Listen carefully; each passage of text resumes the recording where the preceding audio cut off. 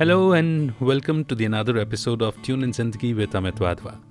आज के एपिसोड में मैं आपकी मुलाकात एक रेडियो जॉकी से करवाने वाला हूं। ऐसी रेडियो जॉकी जिन्होंने बड़ी शिद्दत से रेडियो में काम किया है, और उनसे वो सारे सवाल पूछूंगा जो रेडियो की पर्सनैलिटी से या रेडियो ज्वाइन करने के लिए या ऑडियो मीडियम को समझने के लिए हम किसी भी रेडियो पर्सनैलिटी से करना चाहते हैं। साथ ही साथ हम उनकी जर्नी को भी जानेंगे। What is radio and audio medium, और इसमें काम करना कितना आसान है, कितना मुश्किल है, इन सारे सवालों के जवाब आपको मिलेंगे। मेरा नाम है अमित वाधवा, कहानियों को आवाज देता हूँ, co-founder of WMB Studio and Digital Influencer Society. I'm on a mission to help 1000 knowledge givers establishing their home studio and start podcasting. चलिए आज का एपिसोड शुरू करते हैं। आज का एपिसोड एक वॉडकास्ट यानी कि एक लाइव वीडियो इंटरव्यू से एक्सट्रैक्टेड है। हो सकता है कुछ टेक्निकल ग्लिचेस भी आपको एक्सपीरियंस करने पड़े, but I have tried my best to clean the audio. Let's start. आप सुन रहे हैं ट्यून इन जिंदगी विद अमित वाधवा। न मुंह छुपा के जियो और न सर झुका के जियो, कि न मुंह छुपा के जियो और न सर झुका के जियो। गमों का दौर भी आए तो मुस्कुरा के जियो, न मुंह छुपा के जियो और न सर झुका के जियो। अब आप कहेंगे कि मैं ये गाना क्यों गुनगुना रहा हूँ। गाता गुनगुनाता तो मैं अक्सर ही हूँ, पर ये गाना गुनगुनाने का कारण ये है कि एक तो ये गाना मैंने अपने पापा के मुख से पहली बार सुना था। वे बड़े हार्ड वर्किंग रहे हैं, मेहनत करते जाते और गुनगुनाते जाते, गाते जाते। इस तरह से मैंने उनकी पर्सनालिटी को अपनी लाइफ में ऑब्जर्व किया। फिर एक दिन उन्होंने कह दिया कि लाइफ भी ऐसी होनी चाहिए कि ना तो मुंह छुपाना पड़े और ना सर झुकाना पड़े। अब ये बहुत बड़ी बात हो गई। इसका मतलब आपको अपने एक्शंस के लिए बड़ा जिम्मेदार होना होगा और कुछ इस तरह से ही परफॉर्म करना होगा कि कभी आपको कुछ कहने सुनने की नौबत ना आए। तो चलिए, ये इन बातों का कुछ ध्यान रखा। मगर मेरे साथ में, मेरे लाइफ में एक ऐसी ही शख्सियत से मेरा इंटरेक्शन हुआ जिनके काम करने का अंदाज भी कुछ यूं ही रहा। मतलब आप जितना उनसे अपेक्षा कर सकते हैं उससे कहीं गुना ज्यादा, कहीं कदम जाकर के वो अपने काम को अंजाम देती हैं। इस तरह से परफॉर्म करना। और रेडियो के लिए अक्सर मैं उनके साथ भी जब डिस्कस करता हूँ या जितने भी मेरे रेडियो से जुड़े हुए लोग हैं उनसे एक ही बात कहता हूँ, that radio is replica of life. सुधीरता है हमारे रेडियो में, बड़ी हस्ती, उनसे भी यही बातचीत होती है कि जिंदगी का दूसरा रूप ही रेडियो है। तो जिंदगी को जीना, रेडियो में परफॉर्म करना, रेडियो को जीना और अपने काम को इतनी खूबसूरती से अंजाम देना कि लोग बस देखते रह जाएं और आपको कभी कोई नुक्स निकालने का मौका न मिले। एक ऐसी शख्सियत जिनके साथ और सहयोग से, जिनकी कंपेनियनशिप से आपके अंदर न जाने कितने सारे वर्च्यूज, कितनी सारी विशेषताएं आ जाती हैं। कुछ ऐसी शख्सियत मेरे साथ में आज रूबरू होने वाली हैं और मैं ज्यादा बोलूंगा तो आपको ठीक नहीं लगेगा। मैं आपको मिलवा देता हूं आज आरजे सावी से। बहुत बहुत स्वागत। That's so sweet of you. अच्छा, आप ये मेरे बारे में बातें करें तो मैं सोच रही थी ये मेरे बारे में है क्या, but I think I would rather reciprocate the same. Amit sir वो व्यक्ति है, अब आपने नोटिस किया होगा मैंने अमित सर कहा है, तो मैं होल्ड कर लो, ये शो आज आपके लिए है। आज इस तरफ से कुछ नहीं होगा, इधर सब इधर वन में होगा। नहीं, ये शायद है ना, जो भी हमें व्यूअर्स देख पा रहे हैं मैं उनके लिए कह दूं, बिकॉज मतलब अमित सर के साथ मैंने रेडियो का एक बहुत महत्वपूर्ण टाइम बिताया है, and thankfully this has been one of the best times of my life also. और मतलब रेडियो को एक एक तरह से क्या होता है ना कि जब कहते हैं we have motives in our life या फिर हमारे बड़े गोल्स होते हैं, तो अगर आप रेडियो कर रहे हैं, उस रेडियो को दूसरे लोगों के लिए अगर आप मतलब समर्पित कर पाए, तो I think I did a lot of that under Amit sir. So thank you so much sir. And मैं इसलिए थैंक यू नहीं कह रही हूँ क्योंकि एक पब्लिक प्लेटफॉर्म है, but because I always feel so, मतलब मैं जितना कहूंगी उतना शायद कम होगा, but this has been so pleasant from your end. Such a noble personality, and having you on the other side is again something which मतलब मुझे तो ऐसा लगता है कि अरे हम क्या इस लायक भी हैं So you've been अरे so रे रे kind. रे सावी सा, Thank you. मैं आरजे सावी को सावी सा कह करके बुलाता हूँ। और मैं क्या, सावी सावी आरजे सावी को जानने वाले बहुत सारे लोग उनके लिए प्यार से और सम्मान से उन्हें सावी सा का ही संबोधन देते हैं। और मैंने कहा ना, सावी सा, यू हैव बीन ऑल, मतलब you have been a person जिनके साथ में काम करने से बहुत सारे वर्च्यूज तो ऑटोमेटिकली अपने आप में आ जाते हैं। एक एग्जांपल मैं अक्सर करके दिया करता हूँ कि आप आमिर खान के साथ, मतलब एक्टिंग आपको रिफॉर्म करनी हो, आमिर खान के साथ जो एक्टर्स होते हैं, क्योंकि वो, हालांकि उन्हें परफेक्शनिस्ट कहते हैं लोग, पर वो एक्यूरेसी के लिए काम करते हैं, और एक्टर्स ऑटोमेटिकली इंप्रूव हो जाते हैं। Similarly it goes with you, कि आपके साथ काम करने से बहुत सारे वर्च्यूज तो ऑटोमेटिकली लोगों में आ ही जाएंगे। और मैंने आपको हमेशा ग्रेटिट्यूड की फीलिंग्स और इस भावना के साथ ही देखा। आप हमेशा धन्यवाद और शुक्राना ही करते रहे हैं, चाहे साथ काम करने वाले का हो, चाहे रेडियो मीडियम का हो, चाहे लिसनर्स का हो, या कोई भी आपकी लाइफ में जो आता है जो कुछ अच्छा दे करके जाता है। तो Thank you, sir. I don't know. मतलब मुझे ऐसा लग रहा है ये आप मेरे बारे में ही कह रहे हो क्या? यस, मैं आप ही के बारे में कह रहा हूँ। और Thank you so much. जो आपको बहुत अच्छे से जानते हैं वो इस बात को बहुत अच्छे से समझेंगे भी सही कि मैं बिल्कुल सही कह रहा हूँ, बल्कि वो शिकायत भी कर सकते हैं कि कुछ कम कहा, और ज्यादा कहना चाहिए। Thank you, sir. But मैं मेरी तरफ से तो मैं ये कहूंगी कि learning under you was always much more, you know, empathetic. हम कई बार, अच्छा, because रेडियो क्या है, जैसे सर ने ऑलरेडी कहा कि it is replica of life. तो ट्रूली। जिंदगी अगर खूबसूरत है तो हम दुनिया के लिए थोड़ा कुछ जब कर पाते ना, तो that indeed makes us more happier, है ना। मतलब आपको ऐसा लगता है कि अरे यार अच्छा कुछ किया है, ये सिर्फ और अच्छा, मैं सही बात कहूँ ना सर, तो इनिशियली जब है ना हम रेडियो में आए थे, है ना, एट दैट मोमेंट बहुत सारे लोगों को लगता था कि रेडियो फेमस होने की जगह है। एक्चुअली, अच्छा, इस पर मैं यहीं पे मोड़ दे देता हूँ, टर्न दे देता हूँ बातचीत को। एक्चुअली ना, देखो, हमने साथ में काम किया, कितनी सारी बातें हुई, न जाने, कुछ जुड़े भी बहुत सालों से हैं फेसबुक के जरिए, पर कभी ना काम के इतर भी बहुत सारी बातें हो ही जाती हैं, इसमें तो कोई दो राय नहीं है। पर ऐसी कभी बातचीत नहीं हुई कि रेडियो में आना कैसे हो गया। हालांकि थोड़ा बहुत आपने बताया भी हुआ है, पर फिर भी चूंकि आज तो हमने सेशन ही इसलिए रखा है कि हम जाने आपकी जर्नी के बारे में, कि रेडियो में आना एक्सीडेंटली हुआ, प्री प्लान था, या कैसा था। सिर्फ मैं शायद ये कहूंगी कि रेडियो मेरा पहला प्यार है ना। और मोहब्बत कभी पूछ के थोड़ी होती है, मोहब्बत तो हो जाती है। सो सब ताली थैंक बजा यू दो यार। सर। तो मैं ये बहुत मतलब ऊपर वाले को अगेन मैं उन्हीं को शुक्रिया करूंगी, because I think I have been one of those people जिसे अंदाजा नहीं था कि उससे क्या बनना है ना। क्या है तो कि मैं मेरे बैकग्राउंड के तौर पर बता दूं, वी आर 7 सिस्टर्स। तो मेरे माता पिता ने हमें बहुत अच्छी तरीके से इन्वेस्ट किया है। तो मैं घर में हमारी सिस्टर्स में मैं चौथे नंबर पर आती हूँ, यानी मुझसे 3 बड़ी सिस्टर्स हैं, 3 छोटी सिस्टर्स हैं। I am from a Marwari family, ठीक है ना। अम, हमारे पिताजी एक बात कहते हैं कि देखो, अच्छा खाना, अच्छा पहनना और अच्छी पढ़ाई करना, तो घर में बहुत। सदा उसी पर जोर रहा है ना। तो मतलब अच्छा खाते, अच्छे मतलब पहनते, और अच्छी पढ़ाई हमारे यहाँ थी ही सही। कभी कोई बचपन में पूछ लिया करता था कि अच्छा तुम्हें बनना क्या है, हाँ। तो ज्यादा कुछ तो पता नहीं होता था। तो मैंने उस टाइम लर्न कर रखा था मैजिस्ट्रेट, ठीक है। अब मैजिस्ट्रेट क्या होता है, लोग जज मैजिस्ट्रेट होता है ये समझ नहीं पाते एक मोमेंट पर, ठीक है ना। तो राइट। मैजिस्ट्रेट जैसे पूछते, नहीं तो डॉक्टर इंजीनियर का है ना, तो फिर वो बहुत सारे सवाल और पूछ लिया करते हैं, लेकिन मैजिस्ट्रेट के केस में ज्यादा पूछा नहीं करते।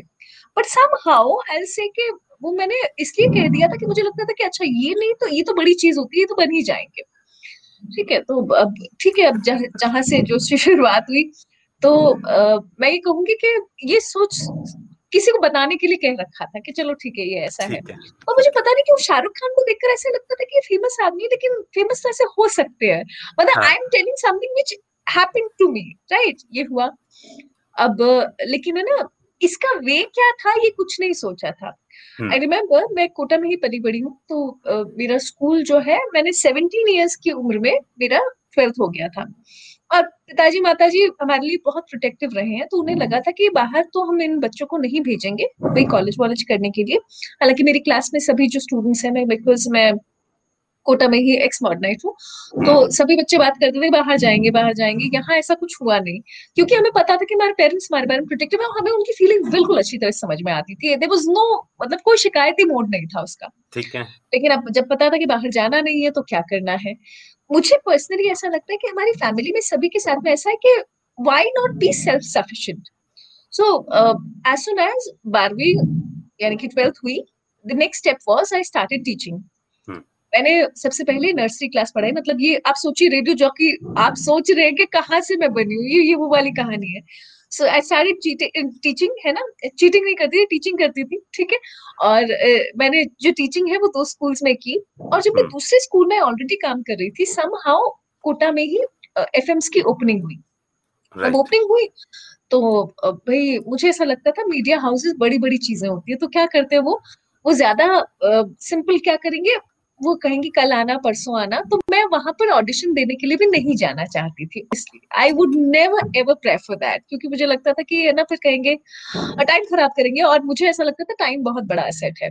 क्योंकि ऑलरेडी आप पढ़ भी रहे हो, आप पढ़ा भी रहे हो, तो समय ऑलरेडी कम मिलता था। और क्योंकि वन लाइनर डायरेक्शन था, मैं अपने आप को बहुत ही, मैं कहूंगी आई एम अ डिसाइल्ड चाइल्ड, मुझे ना चीजें डिसिप्लिन में रखनी पसंद है। अब हुआ ऐसा, ठीक है, पर मेरी मुझसे जस्ट बड़ी जो सिस्टर है, कविता नाम है उनका, उन्होंने कहा कि ऑडिशन हो रहे हैं, पास में ही ऑफिस है, ऑफिस की और मेरे घर की दूरी मात्र 3 मिनट की, तो उन्होंने कहा हम ऑडिशन देकर आते हैं।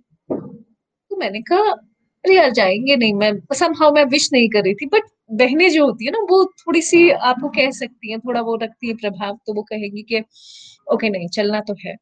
अब सोचिए सर, ऑडिशन खत्म होने वाला था 4 बजे, हम 3:45 बजे वहां पहुंचे हैं, और इतनी भीड़ थी, मुझे देखकर ऐसा लगा, मैंने कहा अब तो कतई सिलेक्शन नहीं होना। So I was very sure कि होना कुछ नहीं, और तो मेरे मन की हो रही थी जो हो रही थी, ठीक है। ठीक। तो मुझे लगा कि चलो ठीक है होना नहीं है।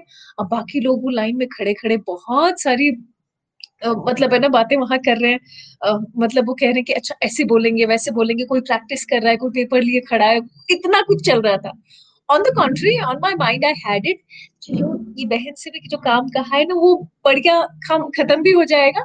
सो वो लंबी लाइन जो है, जब मेरा नंबर आया तो मैं और मेरी सिस्टर साथ में थे, तो 2 रेडियो के बड़े अच्छे लोग, जहाँ मैं कहूंगी एक तो शायद अब इस दुनिया में भी नहीं है, शेखर अन्ना नाम है उनका, तो वो मेरे पहले रेडियो स्टेशन के एक नाइट जॉक हुआ करते थे, he had an amazing voice, है ना। जी।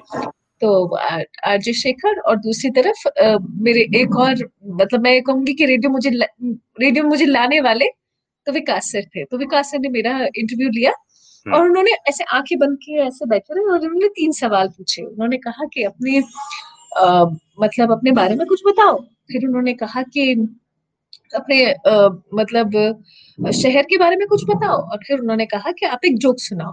और सर मैं आपको सच बात बताऊं ना, मुझे तो जोक भी नहीं आता था मैं ऐसी सिंसियर बच्ची थी, तो मैंने कोई हाथी और चींटी वाला कोई जोक सुनाया था, और मैं बाद में आज भी मुझे वो जोक याद नहीं है।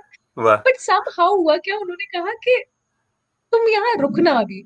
हाँ। अच्छा उन्होंने कहा ना रुकना, तो बाकी लोग तो खुश होते, तो मेरी टेंशन बढ़ गई, मैंने कहा यार ये रुकने के लिए कह दिया इन्होंने, ये तो इन्होंने बड़ी आफत की।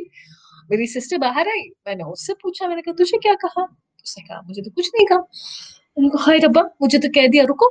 अब यानी कि वही कहानी शुरू होगी जिससे मैं बचना चाह रही थी। वो बात क्या होगी, फिर कहेंगे कल आना परसों आना, 1 घंटे बाद आना, 2 घंटे बाद आना, तो ऐसा हुआ। अब रुकने के लिए कहा तो रुकना पड़े ही सही, क्योंकि घर पे कह के आए थे। ठीक है। और दैट हैपेंड, एंड जब ऑडिशन के बाद है ना एक और राउंड हुआ, वो एक राउंड खत्म हुआ, तब भी लोग मुझसे पूछने आए कि अच्छा आपने कैसे बोला। मैंने कहा कैसे बोला क्या, जो वो जो था वो बोल दिया उन्होंने, हमें 3 टॉपिक्स के बारे में बोलने के लिए कहा था, एक शहर, एक cricket, and also one more was cinema, right, तो 3 टॉपिक्स के बारे में बोलने के लिए कहा। एंड सर्टेनली 8 लोग थे हम लोग, है ना, फिर we were sent for the training. अच्छा आप सोचिए सर, मैं ऐसी बच्ची रही हूँ जो कभी स्कूल भी मिस नहीं किया करती थी, तो मैं ना मतलब ये ऐसी कहानी रही कि मैं स्कूल मिस नहीं किया करती थी, यानी मैं बाहर जाने का किसी शादी वादी में भी नहीं जाती थी। अब गॉट जैसे ही इट। मैंने कहा कि जो ट्रेनिंग जो है वो होगी जयपुर में, तो मैंने कहा 1 मिनट पहले पापा मम्मी से पूछूं मैं कि वो क्या कह रहे हैं। तो समहाउ क्योंकि पापा मम्मी का विश्वास था ऑर्गेनाइजेशन पर, तो उन्होंने मुझे ट्रेनिंग के लिए भेजा। ट्रेनिंग में हम 8 लोग गए थे, धीरे धीरे करके हमें हर रोज एक एक दिन लोगों को निकालते रहे, तो बाद में 3 लोग बच गए।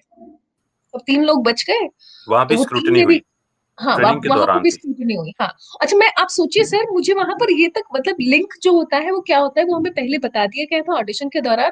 हम्म। और वहां मैं हर रोज रोती, मैं सोचती है भगवान मैं यहाँ आई क्यों। मैं सोचती है मुझसे बोलने के लिए कह रहे हैं। I was the youngest amongst all of them. और मुझे ठीक। तो मैं ऐसे परेशान हुई जा रही। लेकिन समहाउ हमें 3 लोगों को जब है ना कोटा भेजा जा रहा था, तो हमें कहा था कि तुम में से भी 2 लोगों को रखेंगे। तो जब ये ओह। कहा, तो मैंने उनसे कहा, मैंने कहा सर एक सेकेंड, अकेले में गई, मैंने कहा सर ऐसा है, हाँ। आप प्लीज अगर मैं नहीं रहने वाली हूँ तो मुझे यहीं से बता के भेज दो।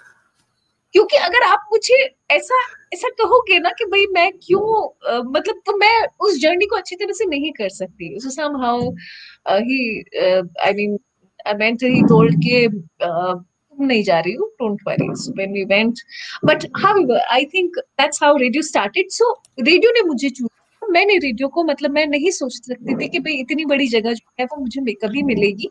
Radio has been a divine field. So overall that happened, और उसके बाद rest I started with an afternoon show, और afternoon show then later came the morning slot, and then it's rest coming in. तो शुरुआत तो ऐसी। Great great great great.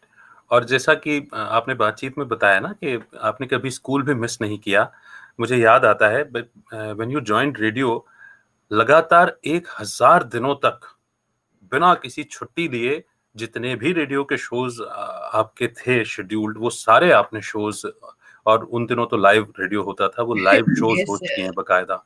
1000 shows, 1000 दिन तक। अच्छा, मालूम था कभी ऐसा कि हालांकि चलो मानता हूं कि आप तो पैशनेट रहे हो, मतलब इस तरह के रहे हो कि छुट्टी नहीं लेनी, स्कूल भी मिस नहीं करना, मगर फेस्टिवल आए तब भी छुट्टी नहीं मिलेगी, या लोग स्पेशल डेज आए तब भी छुट्टी नहीं मिलेगी, ऐसा भी सिनेरियो आएगा? कभी ऐसा सोचा था कि रेडियो ज्वाइन करने के बाद ऐसा ऐसा हो जाएगा? That's such a sweet thing you said. मैं इसका है ना एक एग्जांपल देती हूँ सर। हम्म। तो मैं है ना, जब मैंने रेडियो ज्वाइन किया था तो मैं 17 साल की थी, नहीं हम्म। 19 की थी। 19 हम्म। के समय मेरा ग्रेजुएशन पूरा नहीं हुआ था। ठीक। ठीक है, तो आप ये मानिए कि मैं जब एग्जाम देने जाया करती थी ना, तो हम्म। शो करके जाया करती थी, वाह। और जब एग्जाम देकर लौटती थी तो ऑफिस ज्वाइन करती थी। हालांकि मेरे फादर ने एक बात कह रखी थी, and I am very glad I work with those people जिन्होंने मुझे हमेशा मदद ही की है। हम्म। तो होता ये था कि सोचा तो सर कभी नहीं, इनफैक्ट मैं आपको बताती हूँ how did those 1000 episodes happen. हाँ। तो मैं क्या है ना, छुट्टी वुट्टी लेती नहीं थी, तो मेरे जो बॉस थे ना, हम्म। तो I say I have had wonderful people in my life. और स्पेशली अगर मैं मेरी रेडियो लाइफ की बात करूँ ना, तो जैसे आपने मेरी लाइफ को बहुत खूबसूरती से, मैं ये कहूंगी कि रेडियो की उस टेन्योर में बहुत प्यारा बना दिया। Similarly I mention one of my seniors, जो मैं कहूंगी मेरे पहले ऑफिशियल बॉस हुए, संजय के नाम है उनका। जी। और संजय बॉस जो है, उनका क्या, वो थोड़े मतलब मैं कहूंगी कि वो ऑन ग्राउंड इवेंट्स भी बहुत करवाते थे। So the first few years of my radio went a lot of 360 degree, which जो उतना लोग है ना रेडियो से बहुत ज्यादा भी वो हम किया करते थे। हम्म। तो क्या है, और कई बार ऐसा होता था कि अगर उन्हें पता था कि अगर वो बाहर जा रहे हैं तो वो शोज जो है वो मैं कर सकती हूँ। तो कभी मान लीजिए, क्योंकि मैं आफ्टरनून जॉब हुआ करती थी, तो कभी रेडियो के मॉर्निंग शोज भी कर लिए। They always send up a message, Savi ये करना है, hmm. I would do someday. What happened, मतलब है ना, शायद ये 2-3 साल बाद, 2 साल बाद की या 1.5 साल बाद की बात होगी। हम्म। सो हुआ ये कि वो अपनी वाइफ के साथ कहीं बैठे थे, तो उन्होंने मुझे मैसेज किया कि है ना, तेरे कभी काउंट करके बताएगी क्या कि हाउ हैव यू प्रोबेबली, मतलब कितने अभी तक एपिसोड्स हुए होंगे तेरे हाँ। का। हाँ बस बता देती हूँ, उसमें क्या है। तो मैं हाँ। बैठी और है ना कैलकुलेशन किया, और क्योंकि उनको पता था कि मैं छुट्टी तो लेती हूँ नहीं, तो मैंने कैलकुलेशन करके मैंने कहा बॉस आज 499 है। आप सोचिए मतलब how has God planned things. वो लिटरली कोई बिलीव नहीं करेगा, लेकिन 899 दिन आज हुए, 500 कल हो जाएंगे। And wow. नेक्स्ट डे, तो नेक्स्ट डे ही गॉट अ पीआर प्रिंटेड, और ऑन एयर सेलिब्रेट किया गया इस बात को कि आरजे सावी के 500 एपिसोड लगातार पूरे। So that that is something which I don't think so I ever thought. और उसके बाद even when Sanjay Boss left the organization, my 1,000 episodes happened because I'll say कि it was never thought, पर चूंकि 500 के बाद तो हालत ऐसी थी कि लिसनर्स पूछ लिया करते थे आज कितने शोज पे, and because Kota is a hub of a lot of students also, students को भी पता था. But that was a time of radio जहां पर मुझे ऐसा लगता है कि मैंने ना अपना बचपन रेडियो में जिया है. ये मैं ऐसा कहूंगी. हालांकि and I was well supported by the listeners. मतलब मैं ये कहूंगी कि शायद उस मोमेंट पर मैं कह सकती थी कि कोटा के वो लिसनर्स हैं जो रेडियो को और एनरिच्ड बनाते हैं. मतलब एज एन के ना, अगर आप उनसे कोई सवाल पूछोगे ना, तो इंटेलिजेंस के मामले में जब वो आंसर देंगे, तो वो आपको उस सवाल को पूछने का मर्म समझा देता है. आपको लगता है अरे यार अच्छा सवाल पूछा, right? Very nice. So that was the power of listeners, I'll say, that made me do that 1,000 episodes. क्योंकि कई बार होता क्या है, आप तो बीमार, मैं एस्थमेटिक भी हूँ, तो जब एस्थमा हुआ, मतलब मान लीजिए आपकी सांस में परेशानी हुई है ना, तो मैं ये कह के चला लिया कहती थी कि भाई अमिताभ बच्चन और सावी में एक चीज है ना, हम दोनों को ये समस्या है, लेकिन काम तो छूट नहीं सकता. आप मानिए sir, listeners had been so kind कि जब वो ऑन एयर सुन रहे होते थे ना, तो भी मुझे, मतलब वो समझते थे कि आज सावी की तबीयत खराब है पर वो छुट्टी नहीं लेगी, है ना. Great. So that was something that they understood, and I'll say everybody around us helps us to be something, and listeners had been so kind over there. ये important था. So I didn't know. Great great great. मतलब 500 episode के पहले ही ये पता चल गया था कि 500 होने वाले हैं, और इसके बाद तो फिर जर्नी और 500 तक लंबी, उतनी लंबी. हालांकि उसके बाद भी कई एपिसोड हुए होंगे, लेकिन 1000 तक का एक रिकॉर्ड वो आपको याद होगा. मैं समझता हूं. सर बिल्कुल वो हुआ. इनफैक्ट 1,000 एपिसोड्स के बाद मैं छुट्टी पर गई थी. आप सोचिए सर, मुझे ऑफिस की इतनी आदत थी कि मुझे 9 दिन की छुट्टी मिली कि भाई ठीक है, अभी लड़की छुट्टी पर जा सकती है. मैं मेरे कजिन की शादी में गई थी गुवाहाटी, है ना. आप मानिए सर क्या हुआ वहां पर, मैं ना जो दूल्हा था ना उसे मिली नहीं. मैंने मेरे कजिन से तो बात ही नहीं की. और ऐसा सोचिए क्यों? अच्छा, क्योंकि मैं छुट्टी एंजॉय कर रही थी सर. ऑनेस्टली आई मीन, मतलब people thought I am going for a wedding, but मुझे ऐसा लग रहा था कि मैं ट्रेन्स और बसेस की शक्लें नहीं जानती थी. आप सोचिए ये भी हो सकता है. So that happened. और कजिन से फिर हालांकि आ गए बाद में, तो फिर मुझे ऐसा कोई मलाल नहीं रहा. 9 डेज की हॉलिडे मुझे मिली थी. 9th डे में मैं ऑफिस में थी वापस. मैंने कहा अरे यार मेरी छुट्टी. This is how things worked out. So this is what I mean, I never thought. जो हुआ सब अच्छा हुआ वाली बात थी. सावी सा, एक ना बड़ी अच्छी स्पिरिचुअल सेइंग है. वो कहते हैं कि मेहनत से बचना है तो मोहब्बत में रहो. है ना. ये सर बिल्कुल सही कहा आपने. हालांकि आपने पहले ही मतलब बता दिया कि रेडियो आपका पहला प्यार है, और प्यार तो हो जाता है, और फिर हमने आपकी जर्नी में भी जाना कि रेडियो ने आपको चुना. बट चूंकि ये जो मैंने आपको बात कही कि मेहनत से बचना है तो मोहब्बत में रहो, सुनने वालों को लग सकता है कि यार तपस्या है, 1000 दिन तक छुट्टी नहीं जाना, ट्रेन बसेस देखना नहीं, शादियों में नहीं जाना, और रेडियो की लाइफ बड़ी डिसिप्लिन होती है. एक एक सेकंड की वैल्यू, टाइम की वैल्यू हमें रेडियो समझा देता है. तो नो डाउट हम रेडियो में काम करने के साथ साथ हमारी पर्सनैलिटी में भी बड़ा इंप्रूवमेंट आता है, और बहुत सारी चीजें हमें सीखने को मिलती हैं. मगर वो 1000 दिनों, मतलब अगर मैं देखूं ऐसे, तो वो तपस्या सी ही लगती है, क्योंकि कई बार ऐसे मौके भी आते हैं जो कहते हैं ना, वो ड्यू टू अनअवॉइडेबल सर्कमस्टेंसेस. तो न जाने कितनी ऐसी अनअवॉइडेबल सर्कमस्टेंसेस आई होंगी, but you have somehow you have managed. Touchwood sir, मैं अगेन ये कहूंगी कि मुझसे ज्यादा the environment was managing me, right. हालांकि एक चीज मैं जरूर कहूंगी, ये शायद डिसिप्लिन वाली जो चीज है ना, वो शायद शुरू से थी. आप सोचिए, मैंने कभी मेरे जीवन में कोई लिंक नहीं छोड़ा है. मतलब जब मैं लाइव ऑन एयर जाती थी ना, तो जॉक टॉक्स लगे रहते थे. जो रेडियो के लोग हैं वो जानते हैं, ठीक है. तो आई हैड नेवर, मतलब ऐसा अक्सर हो जाया करता था लोगों के साथ में, मेरे को जॉक्स के साथ में, कि उनका लिंक छूट गया हो. तो in my initial days I remember, मैंने कभी वो नहीं छोड़ा. लेकिन I think that's what I have learned from my parents और the people around me. And also मुझे ना बस एक चीज नहीं जमती थी, वो ये थी कि मैं ना, कोई मुझे कह दे ना कि चीज छोड़ दो, तो आई वुड बी मुझसे वो नहीं होता था मुझसे, आई वुड से नहीं नहीं नहीं, यहाँ कर देते हैं ये छोड़ेंगे तो नहीं, दैट्स समथिंग दैट सावी उस सा, ये ना, मैंने ये महीन महीन बातें ना बताते रहना। वजह ये है कि शुरू में ही मैंने बहुत कुछ कह दिया है, मुझे मालूम है ना, तो ये सारी चीजें ना प्रूव होनी चाहिए कि मैंने कुछ भी झूठ नहीं कहा, और आप जानते हो झूठ तो नहीं बोलता। सर तो झूठ नहीं कहते, लेकिन वही वाली बात है सर, क्योंकि ऐसे अच्छा मैं एक चीज लिसनर्स के लिए बताऊंगी कि हम्म। अभी तो रेडियो बहुत है ना, मतलब दिखता भी है। हाँ। इनिशियल रेडियो दिखता नहीं था, वो राइट। सुनाई आता था। तो मेरा वो तो एक रीजन हम्म, रेडियो में आने का ये भी था, मुझे लगता था कि आप दिखेंगे नहीं। वैसे ये कॉमन रीजन मैं भी शेयर करता हूँ। इनफैक्ट जब मैंने रेडियो ज्वाइन किया था तो पापा बोले थे, तू बोलेगा क्या? तेरे को तो बोलना ही नहीं आता। I was so introvert. तो हाँ, और मुझे भी मान लगता था कि सकते यार ये अच्छा है कि किसी को दिखना नहीं है, वैसे ही बात करते रहो और हो जाएगा। तो ये तो खैर बड़ा अच्छा, और रेडियो की ब्यूटी भी वही है ना राइट, कि एक्चुअली ब्यूटी वही है लिटरली।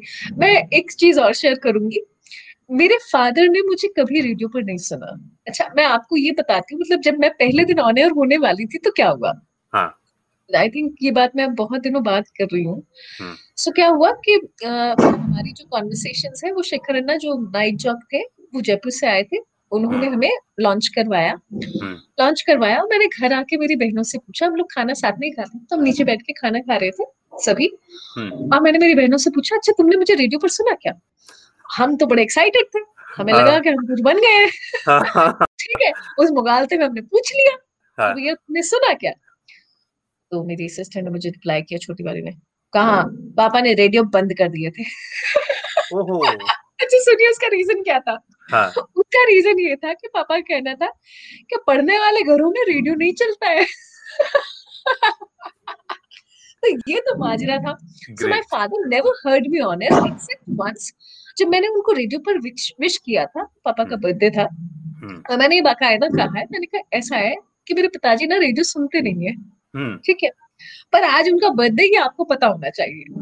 एंड बहुत खूब। That is how I told about him, and I think मेरे ख्याल से मुझे सबसे पहली बार ये रियलाइज हुआ कि मेरे फादर ना, उनको मेरे पिताजी होने पर शायद शायद कोई एक जो, क्योंकि देखिए मैं उस घर से हूँ जहां पर लोगों ने ये भी कहा है हमसे कि भाई बेटियां क्या करेंगी, हम सात बहनें हैं तो ऑब्वियसली बात है, भाई नहीं होने की वजह से लोग हमसे अक्सर कहते रहे कि क्या करेंगी लड़कियां। Hmm. On the contrary I remember sir, जब मैं 500 1000 एपिसोड होने वाले थे, मुझे याद आता है, निगम में पापा किसी एक अधिकारी के यहाँ पर गए थे, तो ये अगेन मेरे साथ कोई मानेगा नहीं, पर 999वां एपिसोड जिस दिन था, उस दिन पापा कहीं गए थे और उन्हें पता लगा कि मैं पापा की बिटिया हूँ, तो उन्होंने एक डायरी दी, वो डायरी मेरे पास अभी भी रखी है। हम्म। उन्होंने कहा ये बिटिया को दीजिएगा, उसके 1000 एपिसोड पूरे हो गए। सो अरे फ्रॉम अ वाह। Point where my father turned off the radio to the point where he's known, कैसे कि सावी के पापा है। I mean, I couldn't be more grateful to the destiny, to the world, to God। मतलब मैं क्या कैसे इस चीज को मैं मतलब आप कह लीजिए इसके लिए कैसे शुक्राना ना अदा करूं कि कितनी खूबसूरती से ऊपर वाले ने जो हार्डवर्क, जैसे आपने कहा ना, तो मैं तो सिर्फ फ्लो में ही कर रही थी। और I just believe in one thing, sir मैं ना अक्सर आर्टिस्ट का अपना एक थॉट प्रोसेस होता है, पर मैं ना अपने आप को एक डिसिप्लिन्ड चाइल्ड ज्यादा मानती रही हूँ, from hmm. Day one to whatever time I work in radio. I love to listen to my bosses. मैं मेरे बॉसेस को डिफाई नहीं करती हूँ, और उसका रीजन है क्योंकि मुझे मालूम है कि उन्हें मुझसे ज्यादा पता है, and that is the reason they are there, and learning from them. I will be very honest, I do believe in a lot of people. My bosses kept me going, including you, and I have such beautiful memories from radio, so I think so. All that has happened in that due course, and this is how it went.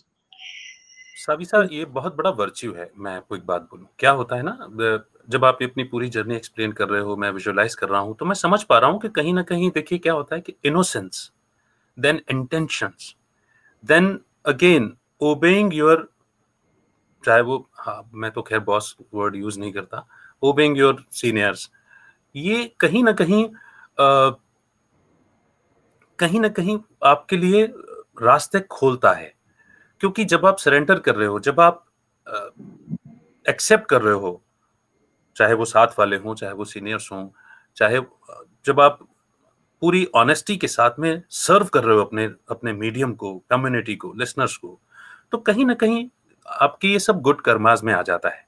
See जैसे आपने मैं यहाँ पर एक बात और add करना चाहूंगा कि रेडियो इतना खूबसूरत प्रोफेशन रहा है, जितना शुक्रिया अदा आप करते हैं, उतना ही शुक्राना मैं भी करता हूँ। मुझे लगता है कि I have been so fortunate कि मुझे, हालांकि मैं शायद मैं केवल 1 या 2 साल के लिए एक्सपीरियंस लेने के लिए रेडियो जॉइन किया था मैंने, क्योंकि मैं एज़ अ सिंगर परफ़ॉर्म किया करता था और मुझे लगता था कि चलो यार थोड़ा वर्कलोड हटेगा, अपनी पॉकेट मनी खुद करेंगे और अपना शौक पूरा करेंगे। मगर वो जो इको मिलता है ना लिसनर्स की तरफ से, जो आपकी बातों में भी आया, और वो चीज़ जो है हमको वो रेडियो से प्यार करने पर मजबूर कर देती है।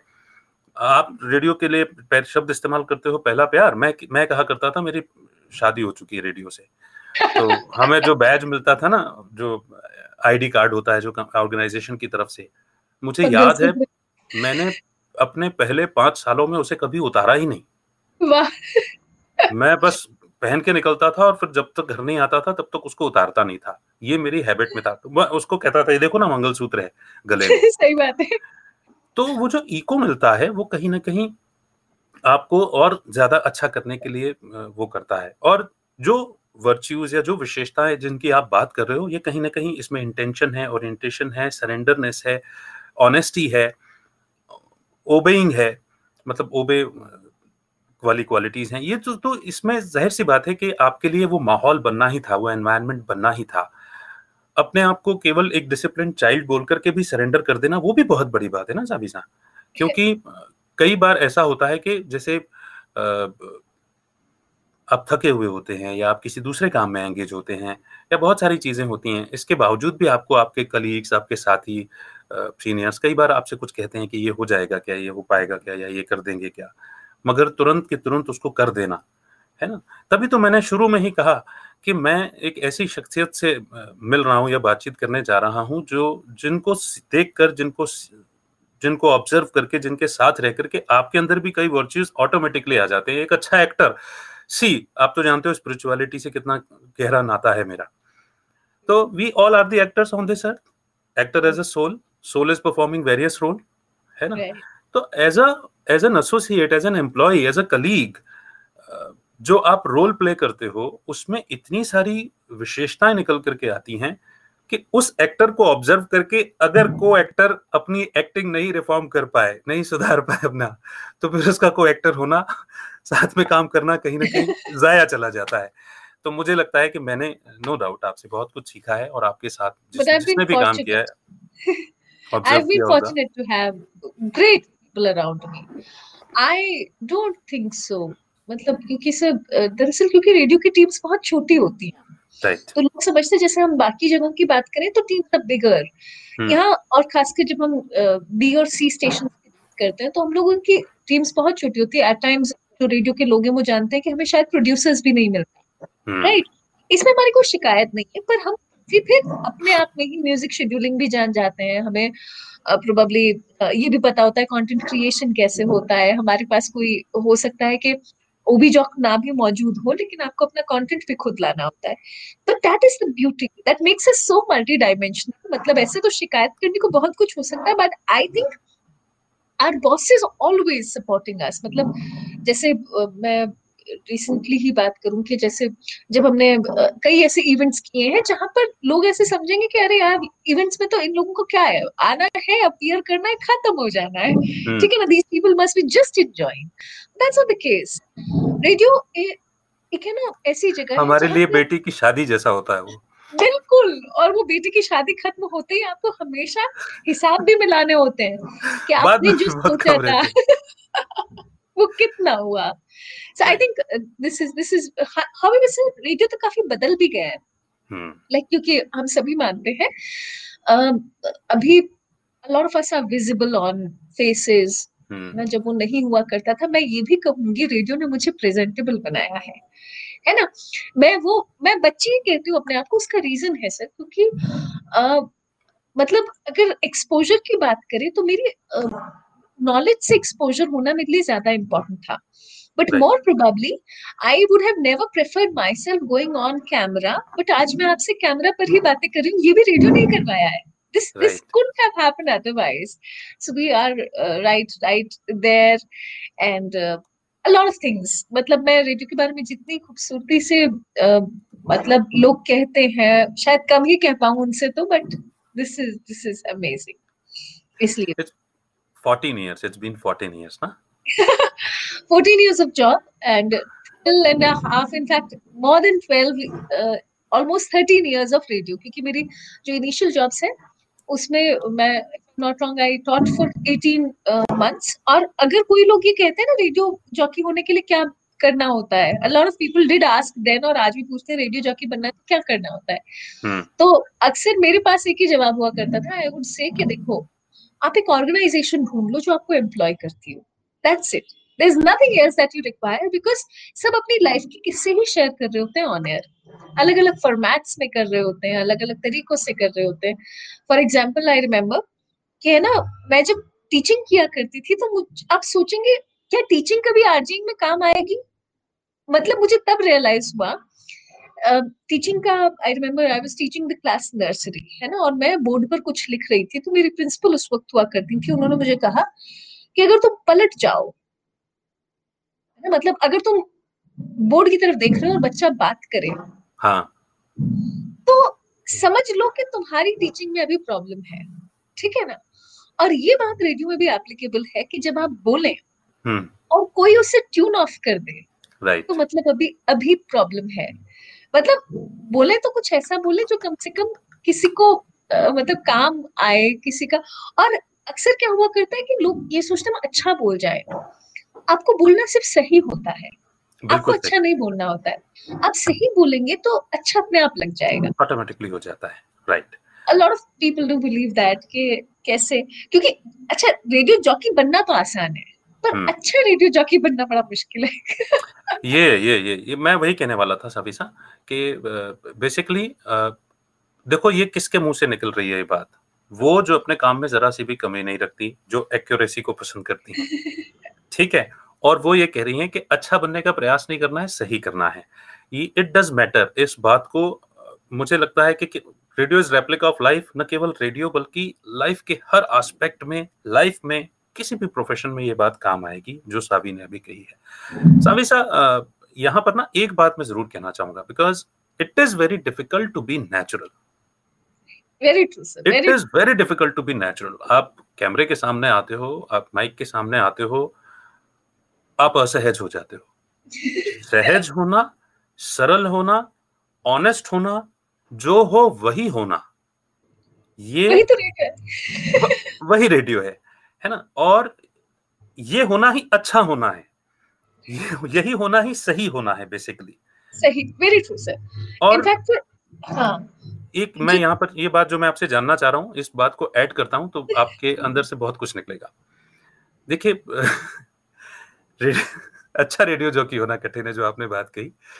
तो मैं ये ऐसा कहता आया हूँ हमेशा कि एक शहर में कम से कम 40-50 रेडियो जॉकीज होते हैं, लेकिन वो केवल 5 होते हैं जो किसी के भी टॉप ऑफ द माइंड रहते हैं. और वो टॉप ऑफ द माइंड में, उन टॉप 5 में आना, वो रिकॉल के लेवल तक आना, उसके लिए ये बेसिक बहुत इंपॉर्टेंट है. जो हो जैसे हो वही के वही आप नेचुरल होकर के, सहज होकर के आओ. और हम जानते हैं कि ये इसमें मुश्किलात आती हैं. इसके बारे में मैं इसका एक एग्जांपल दूंगी. मतलब हमें ना स्पिरिचुअलिटी की बात भी एक मोमेंट पर हमने इसमें की है. तो जनरली क्या है ना, हम जब तक एक्सेप्ट नहीं करते कि हम कौन है तो बहुत मुश्किल हो जाती है. लाइक मैं ये कहूंगी, मुझे वैसे है ना, मैं बताऊं तो मैं दारू, सिगरेट, गांजा, बीड़ी कुछ नहीं करती हूँ, चाय भी नहीं पीती हूँ. ठीक है ना. हाँ, तो ऑब्वियस बात है मुझे. लेकिन मुझे यहाँ पर एक बात तो बोलने दो ना सावी साहब, आप चाय भी नहीं पीते हो और अंकल जी का चाय का ही बिजनेस है. अब आप सोचिए ना. तो मैं ये कहूंगी कि जब आप है ना जब कोई नशा करते नहीं हो तो छुपाने को कुछ है नहीं. सही बात है ना. मतलब नशा जो है वो सिर्फ जिंदगी का था. और मेरी लाइफ में मुझे ऐसा लगता है सिर्फ मेरी फैमिली बहुत इंपॉर्टेंट रही. इनिशियल डेज की मैं बात कर रही हूँ, बाद में मेरी रेडियो फैमिली बनी. तो मतलब जब आपको कुछ छिपाना नहीं है तो आप बहुत नेचुरली ऑनर हो सकते हो, पहली बात। दूसरी बात ये कि मतलब देखिए, लेकिन है ना, रेडियो आपको प्राइवेसी का राइट भी देता है। हाँ, लाइक मुझे याद आता है मेरे सीनियर्स में से ही एक इनिशियल, है ना, क्योंकि कई बार ऐसा भी होता है कि हम उस टाइम के रेडियो की भी बात कर रहे हैं, क्योंकि ऑकवर्ड कॉल्स आ जाया करते थे, और एज ए फीमेल मैं शायद वो अटेंड नहीं करना चाहूँ, ठीक है ना। तो मुझे मेरे सीनियर, उन्होंने एक बात कही थी, ऐसा है, और इनफैक्ट मुझे क्या, बाकी जो भी लोग वहां पर मौजूद थे, ये देखो लड़की हो, है ना, ये इस बात को कमजोरी मत मानो, ठीक है, हमारी टीम बैकअप कर रही है आपको सब, ठीक है ना। तो अगर कोई कुछ कहे, उसका रिप्लाई दे देना। और राइट। मुझे याद है मेरे 2-3 कलीग्स ने ऐसा किया भी है, मेरे सीनियर्स ने भी ऐसा किया है। तो उन्होंने कहा कि प्रिवेसी का अपना राइट रखना, लेकिन इसके अलावा अगर देखा जाए तो अगर आप सही हो ना, तो कुछ फेक करने की जरूरत वैसे भी नहीं पड़ती है। तो ये तो मेरी तरफ से लेसन है, because the sort of person I am, I had less to hide. बहुत सारे लोग ये कहेंगे कि 7 बहनें हैं, तो क्या इस चीज को आप मेंशन करना चाहते हो?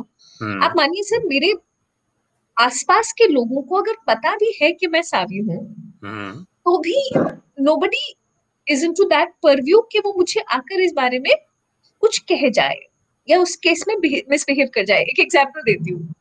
एक बार मैं मम्मी के साथ सब्जी लेने जा रही थी, मैं तब भी रेडियो जॉकी थी, और टू बी ऑनेस्ट, मेरे घर में हमें बहुत नेचुरली, ये कोई सावी नहीं, आरजे नहीं है घर में, है ना, ऐसा कतई नहीं रखते हैं। तो मैं और मम्मी सब्जी लेने जा रहे थे, और एक भाई साहब, कोई मतलब है ना, समहाउ क्या हुआ, उनको लगा कि ये, उनको पता था कि मैं हूँ, और उन्होंने ना मेरे उस रेडियो स्टेशन का गाना गाना शुरू किया। आप सोचिए कि कितना ऑकवर्ड सा होता है, ठीक है, ये सड़क पे हो रहा है, भाई साहब ने गाया और अपन को सुना ही आ गया। मैंने मम्मी से कहा, मम्मी 1 मिनट रुकना। वो जो भाई थे ना, मैंने उससे कहा, मैंने कहा आपने क्या किया अभी? छिप गए बच्चा, मतलब उम्र में मुझसे छोटा ही हो गया, फिर आसपास भी हो गया, तो वो छिप गया। उससे कहा कि मतलब क्या? मैंने कहा आपने गाना गाया। हाँ, मैं आपको ये समझाती हूँ कि ऐसा गाने से ना मुझे खुशी नहीं हुई। अगर आपको लगता है कि आप मुझे जानते हो, तो मेरे पास आओ और आके मुझे बोल दो कि मैं आपको जानता हूँ, मैं आपसे बात करूँ, ठीक है ना। लेकिन आप जो ये अभी कर रहे हो ना, उससे मैं और ऑकवर्ड होंगी, और मुझे इससे कभी खुशी नहीं होती है। तो बिल्कुल मैंने ठीक। वो भी किया था। आज देवउठ नहीं है सर, मेरे ख्याल से बैकग्राउंड में आवाजें आ रही होंगी, हाँ, तो पूरी पटाखे फूट बारात रहे आनी हैं। जा रही है।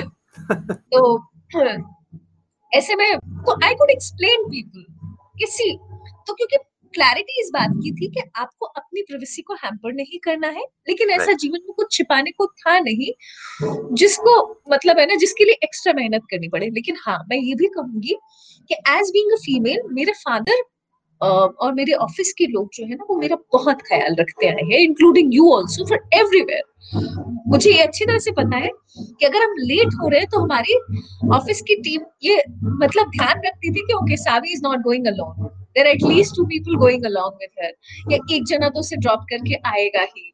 So we are always backed up with great teams. बड़ी छोटी टीम्स होती है, पर वो बहुत ध्यान रखते हैं। And I can name these people on my tips. My one of the tenure has been in Jodhpur also. तो जोधपुर में भी मेरी जो टीम थी, वो हमेशा, मतलब मैं भले ही अपने पेरेंट्स के बिना वहां रह रही थी, but I never felt the pain.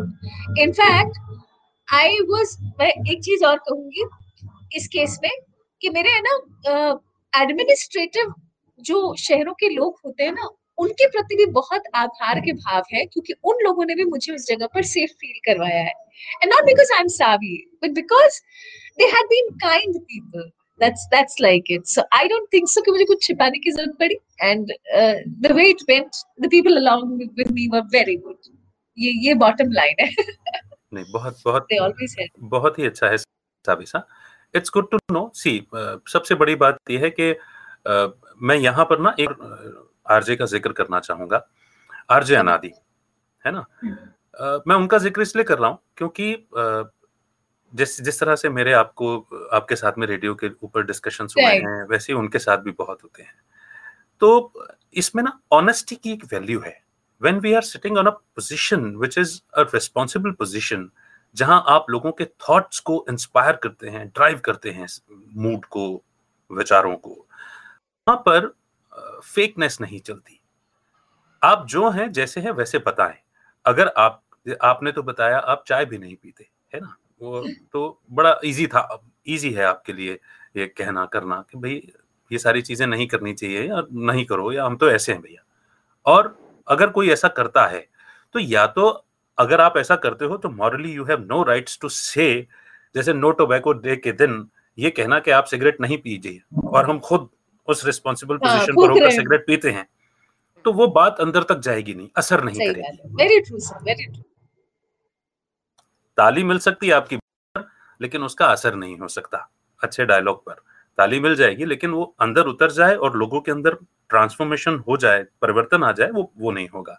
तो वो इस बात को भी वो भी इस बात को, उनका जिक्र ही मैंने इसलिए किया क्योंकि उनसे भी इसी बात पर मेरा एक मतलब सहमति होती है कि हाँ, वो बात कहनी नहीं है जो हम नहीं करते, है ना? और अगर सच में। कहनी है मैं इसका तो एग्जांपल देती हूँ। कहनी है खुद के अंदर पहले एक वेरी ट्रू। चेंजेस लाना है। सब मुझे याद आता है आप कुछ कह रहे थे कि है फिर? ना, वाटर डे था, और है ना ऑनर ये बात हाँ, कहनी थी कि भाई पानी वेस्ट नहीं करना है ना। अब मैं सच ये है, उस कॉन्वर्सेशन को इसीलिए ऑनर स्ट्राइक कर पाई क्योंकि मैंने अपने आप को भी रोका था कि अगर मैं 1.5 बाल्टी पानी यूज कर रही हूँ तो मैं उसका 1 बाल्टी करूंगी पहले। एंड दिस इज ट्रू कि आप जो हो ना, वही मतलब रेडियो की खूबसूरती भी यही है कि आप है ना जो हो वो हमेशा पता ही चल जाएगा। आप फेक नहीं रह पाओगे। लिसनर बहुत समझदार है, वो आपसे ज्यादा समझदार है। अगर आप फेक होते हो तो लिसनर हाथों हाथ पकड़ देता है।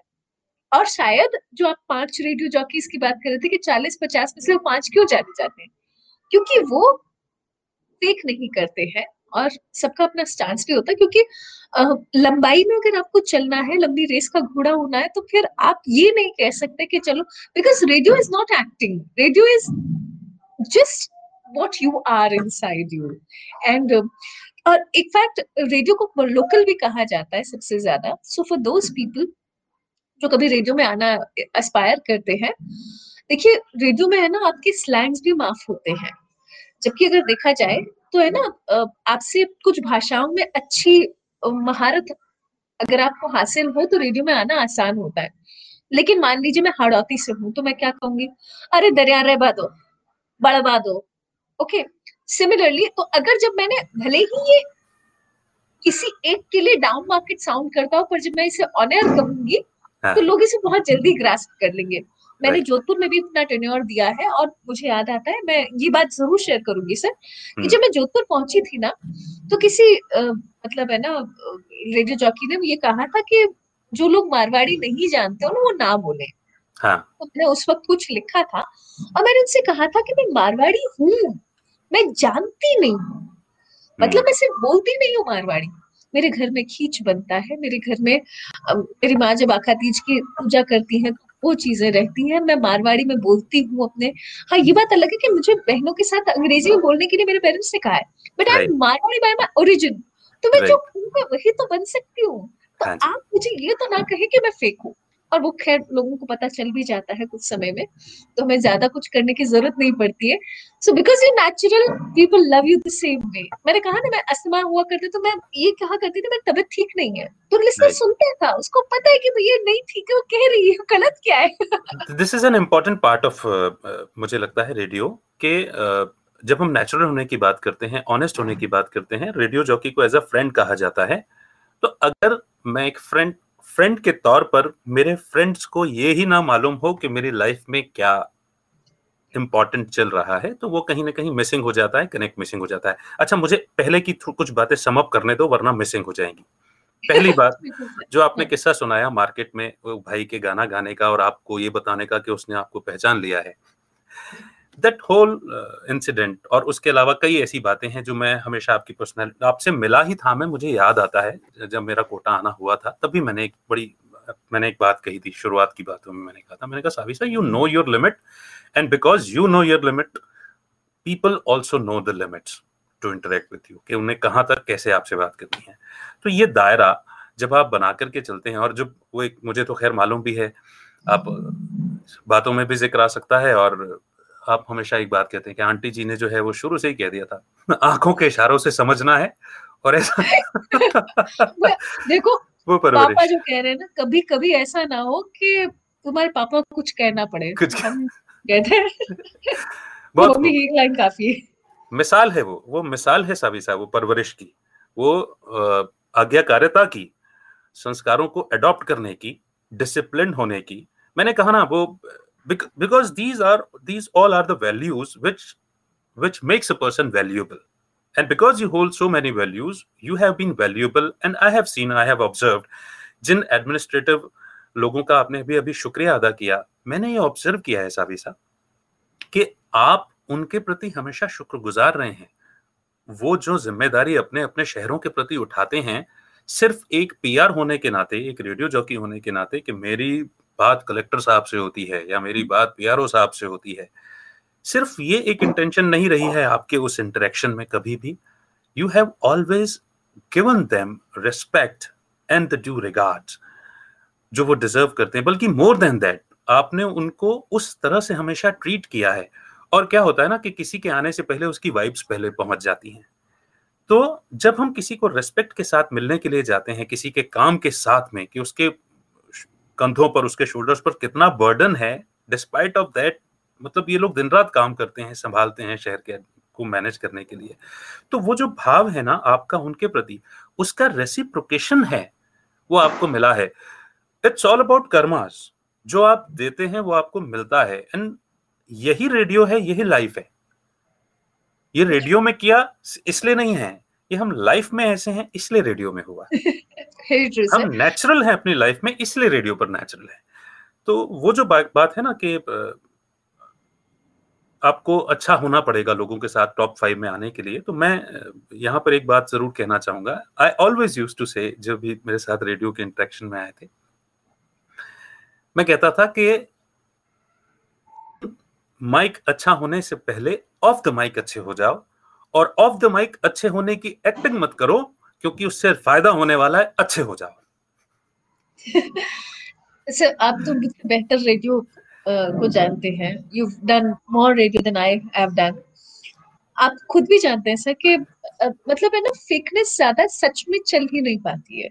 Right. और मैं ये सच कहूंगी sir, we are very blessed कि हमारे आसपास अच्छे लोग आए हैं, To मतलब be very for honest. Every reason. मतलब मैं सिर्फ रेडियो के कलीग्स की बात नहीं कर रही हूँ, I am even talking about those administrators, क्योंकि हम मॉर्निंग जॉक्स होते हैं तो मुझे मालूम है कि हमसे उम्मीद भी की जाती है, ऑर्गेनाइजेशंस भी उम्मीद करती है कि we must be, I mean, holding a good PR with them. But honestly those people are literally so good. मतलब मैं शायद जो कोई देख सुन रहा है उनसे कहूंगी, हमें से अधिकांश लोग ये सोचते हैं कि हम उनकी लाइफ में इंपॉर्टेंट हो जाए। ऐसा नहीं होता है।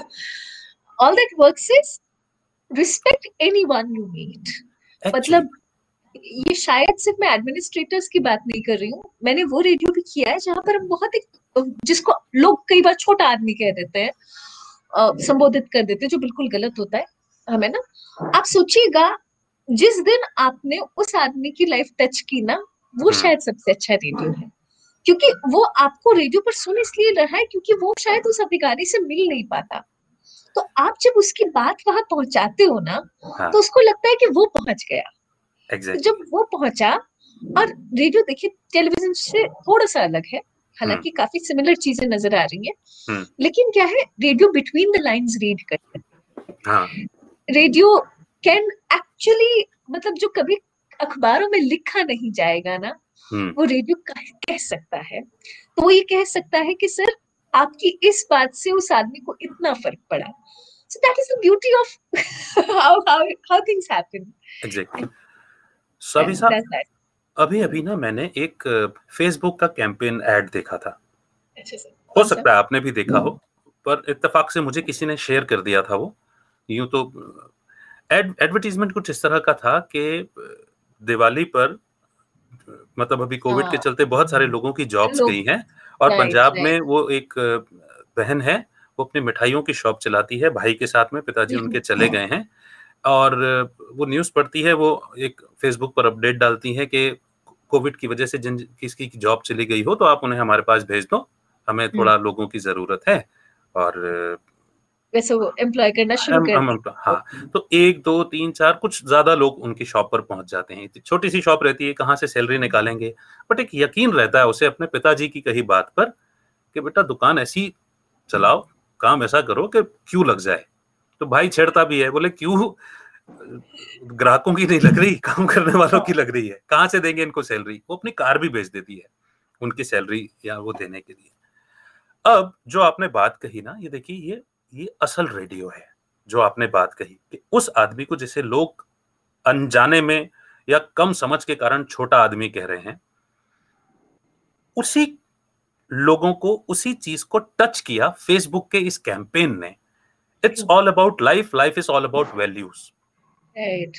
उसका सर्कल इतना अच्छा बनता है, वो लोग उसका शुक्राना अदा करने के लिए फेसबुक पर एक अपडेट डालते हैं जिसका एक रेसिप्रोकेशन मिलता है और उनकी शॉप पर बहुत सारे लोग आ जाते हैं। हो सकता है कि ये कहने के लिए अच्छी कहानी हो, लेकिन कहानियों की जड़ जो रहती हैं, रूट्स रहती हैं, कहीं ना कहीं असलियत रहती है सच्ची होता है। और ये कनेक्ट है।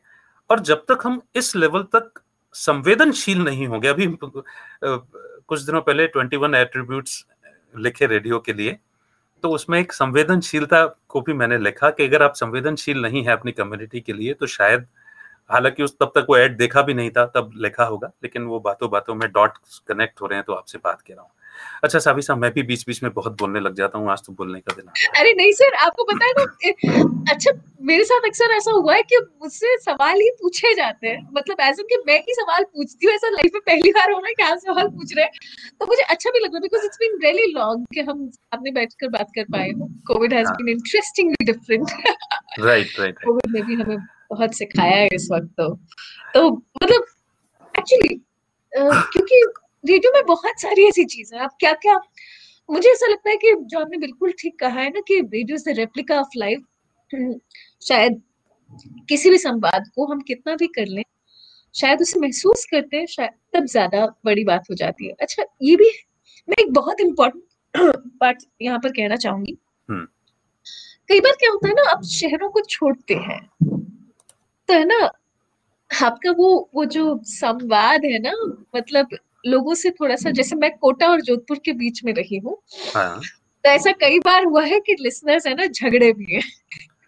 ओके जैसे हाँ, तो होता क्या है कि मान लीजिए जब मैं कोटा से जोधपुर गई थी तो कोटा वालों को लगता था कि हमारी सावी जो है वो जोधपुर पहुंच गई है, जोधपुर वालों को लगता था कि भैया ये बात गलत है।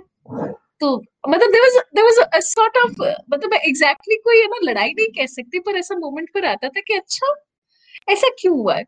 तो मैं दोनों ही लिसनर से एक बात कहा करती थी कि आप दोनों ही इक्वल ही इम्पोर्टेंट है। And also one thing which really goes on is, किसी भी शहर में रहें, उस शहर के लिए काम करें। तो आप है ना, जब आप जेन्युइनली काम करते हो किसी शहर के लिए, तो प्रोबेबली होता यह है कि everything happens good for them, right. आप फेमस होने के लिए रेडियो जॉकिंग नहीं करेंगे तो अच्छी रहेगी। अगर आप मतलब अच्छा काम करने के लिए रेडियो जॉकी बनेंगे तो बेहतर होगा। So that will be most important part. अच्छा I just share one thing, शुरुआत में क्या होता था कि ना, मैंने कहा रेडियो जॉकी जब बनने बने बने होते हैं तो आपको सिर्फ सुरूर होता है कि हाँ आप कुछ बन गए हो, आप भूल जाते हो कंसोल भी ऑपरेट करना होता है। अरे वो तो, वही तो बड़ा इंपॉर्टेंट पार्ट होता है, क्योंकि आर्टिस्ट, या मतलब जैसे आपने कहा कि आप टीचिंग लाइन से थे या आपने कभी सोचा भी नहीं था, मैं तो एक अपने आप को फकीर सिंगर टाइप मानता था। मैंने तो कभी सोचा था लेना देना भी नहीं पड़ेगा इन सॉफ्टवेयर जैसी चीजों से, और जो जूझना हुआ, रातों रात जागना हुआ। सभी सा कुछ मैसेजेस पढ़ लेते हैं हम, है ना? बिल्कुल sir, I think will read out. पहले तो माही ने लिखा है, hello sir, missing you all. Mahi dude, hi how are you. In fact Mahi ने लिखा हेलो दी, हेलो अमित सर, लड़के तुम्हारा म्यूजिक मिस कर रहे हैं हम। यार ये क्या गाता है ना सावी सा, इसने सही बात है। म्यूजिक डायरेक्टर बन गया है, कंपोजर बन गया, किसी फिल्म में हाँ म्यूजिक भाई, दिया है। बधाई हो लड़के, बधाई हो। आई एम सो सॉरी, पिछले दिनों शायद माही ने मुझे कॉल भी लगाया था, पर इन दिनों मैं फोन से जरा दूर चल रही हूँ, तो ये तो मैं अमित सर के आदेश पर यहाँ हूँ, नहीं तो लोग अगर ये देख रहे हैं और फिर मुझे कहे कि आप यहाँ आ, हो, आप फोन से ही उठाते हो, I am really sorry for that. Adesh मत को सावी सा, मैंने तो निवेदन किया था। नहीं सर, मैंने उसे आदेश की तरह ही लिया, मैं पहले ही कह चुकी हूँ, मेरे लिए ये कुछ ऐसी चीज है, अगर सर ने कह दिया तो हो जाएगा।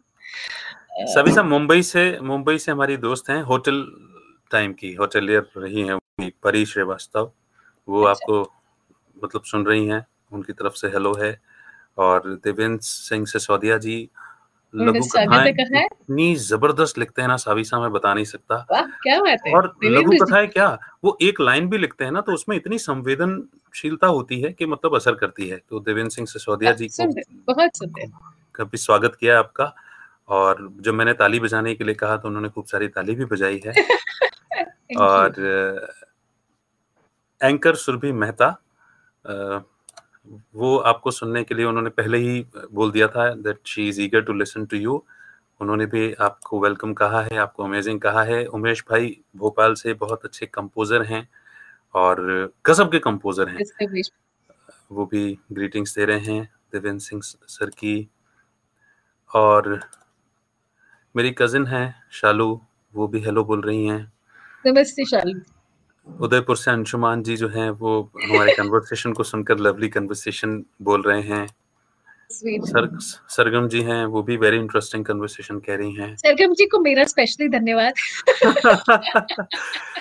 परवीन सर जी हैं, Parveen Tuteja sir air veteran रह चुके हैं, तो वो भी आज थोड़ा सा लेट ज्वाइन किया है उन्होंने। कोई बात नहीं सर, आज मैंने शो भी जल्दी शुरू किया। और कुछ सारे मैसेजेस जो है वो मुझे नहीं दिख पा रहे होंगे, वो आपको दिख रहे होंगे, तो आप देख बिल्कुल सकते हैं। सब मैंने सभी देखा। And in fact everybody who is watching this, thank you. जीवन अच्छा है। तब आप सोचिए ना, आप हम कुछ बात कर रहे हैं, आप लोग सिर्फ हमें देखने के लिए बैठे हैं। That's so cute of you. कितने अच्छे लोग हैं। एक्चुअली आपका टाइम देना ही इस, या जो देंगे आगे इसे, उनको अग्रिम शुभकामनाएं, और जो दे रहे हैं उनको तो बहुत बहुत शुक्रिया है ही। सावी साहब, लिसनर्स हमारी लाइफ बनाते हैं, इसमें तो कोई दो राय नहीं है। मतलब एक वो जो स्टूडियो में शो करने का जो जज्बा होता है, मैं जानता हूं कि कई सारे लिसनर्स जो होते हैं वो इंतजार कर रहे होते हैं आपकी आवाज को सुनने का, या आपकी कही हुई उस एक बात को सुनने का जिसकी वजह से वो अपना दिन बना सकें। एंड ये बड़ा इंपॉर्टेंट एस्पेक्ट होता है एक रेडियो जॉकी के लिए। लेकिन और कई बार वो कई सारी स्टोरीज भी बन जाती हैं। एक स्टोरी तो आपने सुना दी मार्केट वाली, कोई ऐसी विचित्र सी कहानी भी है क्या शेयर करने के लिए लिसनर वाली? सर आई थिंक है ना, मैं आप तो जैसे मेरी पर्सनालिटी को ज्यादा जानते ही हैं। हम्म। मुझे ना लिसनर से ऐसे कि हमेशा ऐसा लगता है जेन्युइन लोग हमेशा अट्रैक्ट होते रहे हैं। राइट। और मेरा ख्याल ये है वो आज भी मुझसे जुड़े हुए हैं। There are hmm. पीपल जो मेरे लिसनर्स थे और अब मेरी लाइफ का हिस्सा है। हम्म। Okay? उसका रीजन भी यही है क्योंकि वो भी प्योर इंटेंशंस के साथ ही हमें सुनते हैं। राइट। एक एक बात बिल्कुल सच है, रेडियो ना गिफ्ट बांटता है। तो हम्म। इनिशियली कुछ लोग हमें गिफ्ट्स के लिए जुड़ते भी हैं। कुछ हम्म। लोग ये भी इसलिए भी जुड़ते हैं कि हाँ हमारी जान पहचान आरजे से हम्म। है ना। कुछ लोग इसलिए भी जुड़ते हैं क्योंकि उनको लगता है हम भी आरजे बनेंगे। बट दैट्स हाँ। Okay, I mean I don't complain about anything of these. Hmm. I think listeners हमारी लिटरली जान होते हैं। मतलब जब हम ये कहते हैं ना कि हम ये आपके लिए बोल रहे हैं, हम्म। अच्छा पता है, बोल तो कोई भी अच्छा सकता है, लेकिन रेडियो जॉकी वो बेहतर है जो बोलने से ज्यादा कर ले या फिर करवा ले। राइट। हालांकि हमारा कोई दम्भ नहीं है इसे लेकर कि भाई मैंने कहा और हो गया, कतई हम्म। नहीं। हम्म। वो इसलिए क्योंकि कई बार बस हमने कोई बात कही और लोगों को भी ठीक लगी तो वो हो जाती है, हम्म। अच्छी बात। पर मतलब द द थॉट प्रोसेस, अगर हमारा थॉट प्रोसेस अधिकांश शहरवासियों, अधिकांश लोगों से जुड़ जाए तो वो आसान हो जाता है। अब हम्म। मैं एक चीज का जिक्र और सब करूंगी हम्म। कि कई बार बड़े इंटरेस्टिंग किस्से हो जाते हैं। जैसे मुझे याद है, मैं जब जोधपुर पहुंची थी तो सुबह सुबह एक भाई साहब का कॉल आया, हाँ। मुझे उनका नाम अब याद नहीं है हम्म। ना। वो कॉल लगाते थे और मुझे कहते थे और आप कैसे हो। हाँ। ठीक है। अब वो उनका कॉल एक बार आया, दो बार आया, तीन बार आया। हम्म। पता नहीं क्यों मैं ऐसी बंदी हूँ, मैं सबका नहीं कहती कि सब ऐसा करते हैं, पर पता नहीं हाँ। मुझे ऐसा लगता था। मैंने कहा मैं बोलती रेडियो पर हूँ, ये रेडियो की कोई बात नहीं करते मुझसे। हाँ। मुझे पता नहीं क्या हुआ और मैं ऐसा करती रही हूँ। तो मैं, हाँ। जो मुझे है ना, मुझे अच्छा लगता है कि जब हमने ऑन एयर जो बात कही हो, क्योंकि हम उस माध्यम से ही जुड़े हुए हैं, हम्म। है ना। तो कई लोग सिर्फ और सिर्फ इसलिए आपसे जुड़ना चाहते हैं क्योंकि वो बताना चाहते हैं see we know you people, right. ठीक है। पर ऐसा हुआ तो उन्होंने तीसरी चौथी बार जब कॉल लगाया मैंने उनसे पूछा, मैंने कहा आप कहाँ से बात कर रहे हैं? हाँ, जोधपुर का ही। मैंने कहा साहब जोधपुर के तो है, पर आप क्या अभी जोधपुर में हैं और क्या आप मुझे सुन पा रहे हैं? हम्म, तो बोले नहीं नहीं, और उन्होंने अपने बारे में बताया, मतलब ओहो, और काफी बढ़ा चढ़ा के ही बताया। ठीक मैंने है, कहा साहब मैं आपकी बहुत इज्जत करती हूँ, बहुत हाँ, बढ़िया, वहां जहां पर है ना। और वो कॉल मैं समझ पा रही थी कुछ थॉट प्रोसेस उनका, तो मैंने कहा ये बहुत अच्छी बात है, पर मेरा एक निवेदन है, हम्म, मुझे रेडियो पर सुनने के बाद कॉल लगाए, मुझे खुशी होगी। हम्म, अच्छा, ऐसा मैं इसलिए कह रही हूँ, हम हम्म, लिसनर को बहुत प्यार करते हैं, राइट, और वो लिसनर्स जो हमें रेडियो पर सुनकर कॉल लगाते हैं, they could be the best asset we ever had. तो क्या कहते हैं, जब उन्होंने कॉल लगाया, अब उनको हर्ट तो कर गया होगा, लेकिन सच्चाई वो जानते थे हम्म, कि भाई मैंने किसी को सुना नहीं है, और ऐसे ही तो मैं बहुत प्रैक्टिकल लोगों में से भी रही हूँ, जो अक्सर लोगों से कह दिया करती हूँ तो आप मुझे रेडियो पर सुनिए, क्योंकि जो मैं ऑनर कहूंगी सिर्फ मुझसे जान पहचान बढ़ाने की बात नहीं है।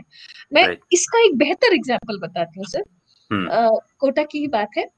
तो मतलब एक पुलिस वाले हैं, हम्म, थानाधिकारी थे, उनका मेरे पास कंसोल पे कॉल आया। वो हम्म, सुन रहे थे, वो भवानी मंडी जा रहे थे, और वो अपने उसमें, मैं उनको जानती थी बहुत अच्छी तरीके से, उनके पास मेरा नंबर भी था, लेकिन उन्होंने मुझे मेरे नंबर पे कॉल नहीं लगाया, हम्म, उन्होंने कंसोल पे कॉल लगाया। और वहां पर मुझे कहा कि अ, मैम मैं ये बोल रहा हूँ, और हाँ, आप मुझे ये गाना सुना देंगे क्या? ओहो, मैंने सर से कहा सर मैं चेक करती हूँ, अगर मुझे पॉसिबिलिटी हुई तो मैं जरूर करूंगी। बट आप सोचिए ना, जो लोग आपको पर्सनली जानते हैं वो पर्सनली कॉल नहीं लगा रहे, क्योंकि वो आपको रेडियो के माध्यम से जानते हैं, तो उन्होंने रेडियो के कंसोल उस नंबर पे कॉल लगाया है। So the right, beauty is this. I think कभी कोई बात नहीं करता कि हमें कैसे एक है ना, एक इवेंट का मैंने आइडिया दिया था, वो था listeners awards. Right, because the reason is, लोग बड़े बड़े लोगों को आप कह लीजिए कि अवार्ड देते आइडेंटिफाई हैं, करके हाँ, अवार्ड हाँ, देते हैं, रिकॉग्नाइज करते बट हैं, हाँ, I told these listeners have made us. So right, on our anniversary in Jodhpur, I had recommended कि why not have these listeners on the red carpet walking the lanes. So wow, that that happened because the listeners so very matter to us. और मतलब आप सोचिए sir, कई बार अधिकारी भी हमें सुन रहे होते हैं। मुझे याद आता है, जोधपुर की बात है, किसी अधिकारी ने मुझसे कहा कि आप तो छुट्टी पर थी। मैंने कहा सर हम्म, आपको कैसे पता? हम्म, मुझे पता है। So when you are heard by every person, rather, मतलब आप सोचिए ना, खुशी इस बात की है कि लोगों ने आपको रेडियो पर सुना है, हम्म, बिकॉज वही हमारा मीडियम है, और हम जो बात करते हैं उसे कन्वे करने के, बिकॉज जैसे मैंने पहले भी कहा, बैकग्राउंड में भी हम बहुत बढ़िया काम कर सकते हैं, and that is because the listener does it. In fact मैंने मेरे पहले रेडियो स्टेशन में कई लोगों की, मतलब ऐसे बच्चे भी रहे हैं जिनकी जान बचाने के लिए हमने कैंपेन्स किए। People have hmm, responded to them, उनके दिल, मतलब एक बच्चे के दिल में छेद था, we wanted to go about it, so the listeners made it possible. जब हम मदद मांगते हैं रेडियो पर, हम ये कहते हैं कि हमें ये रिक्वायरमेंट है, फिर चाहे पानी पानी की बॉटल्स रही हो या फिर गर्म कपड़े रहे हो, कुछ भी रहा हो, व्हेन वी आस्क देम, वही लिसनर्स हमें, मतलब जिंदगी सिखा रहे होते हैं। कई बार तो इतने प्योर इंटेंशन से लोग आते हैं, आपको लगता है अरे यार ऐसे एक्चुअली सावी भगवान साहब, लोग एग्जिस्ट करते हैं। एग्जैक्टली सावी साहब, बिल्कुल, मैं इतना इत्तेफाक रखता हूँ इन बातों से।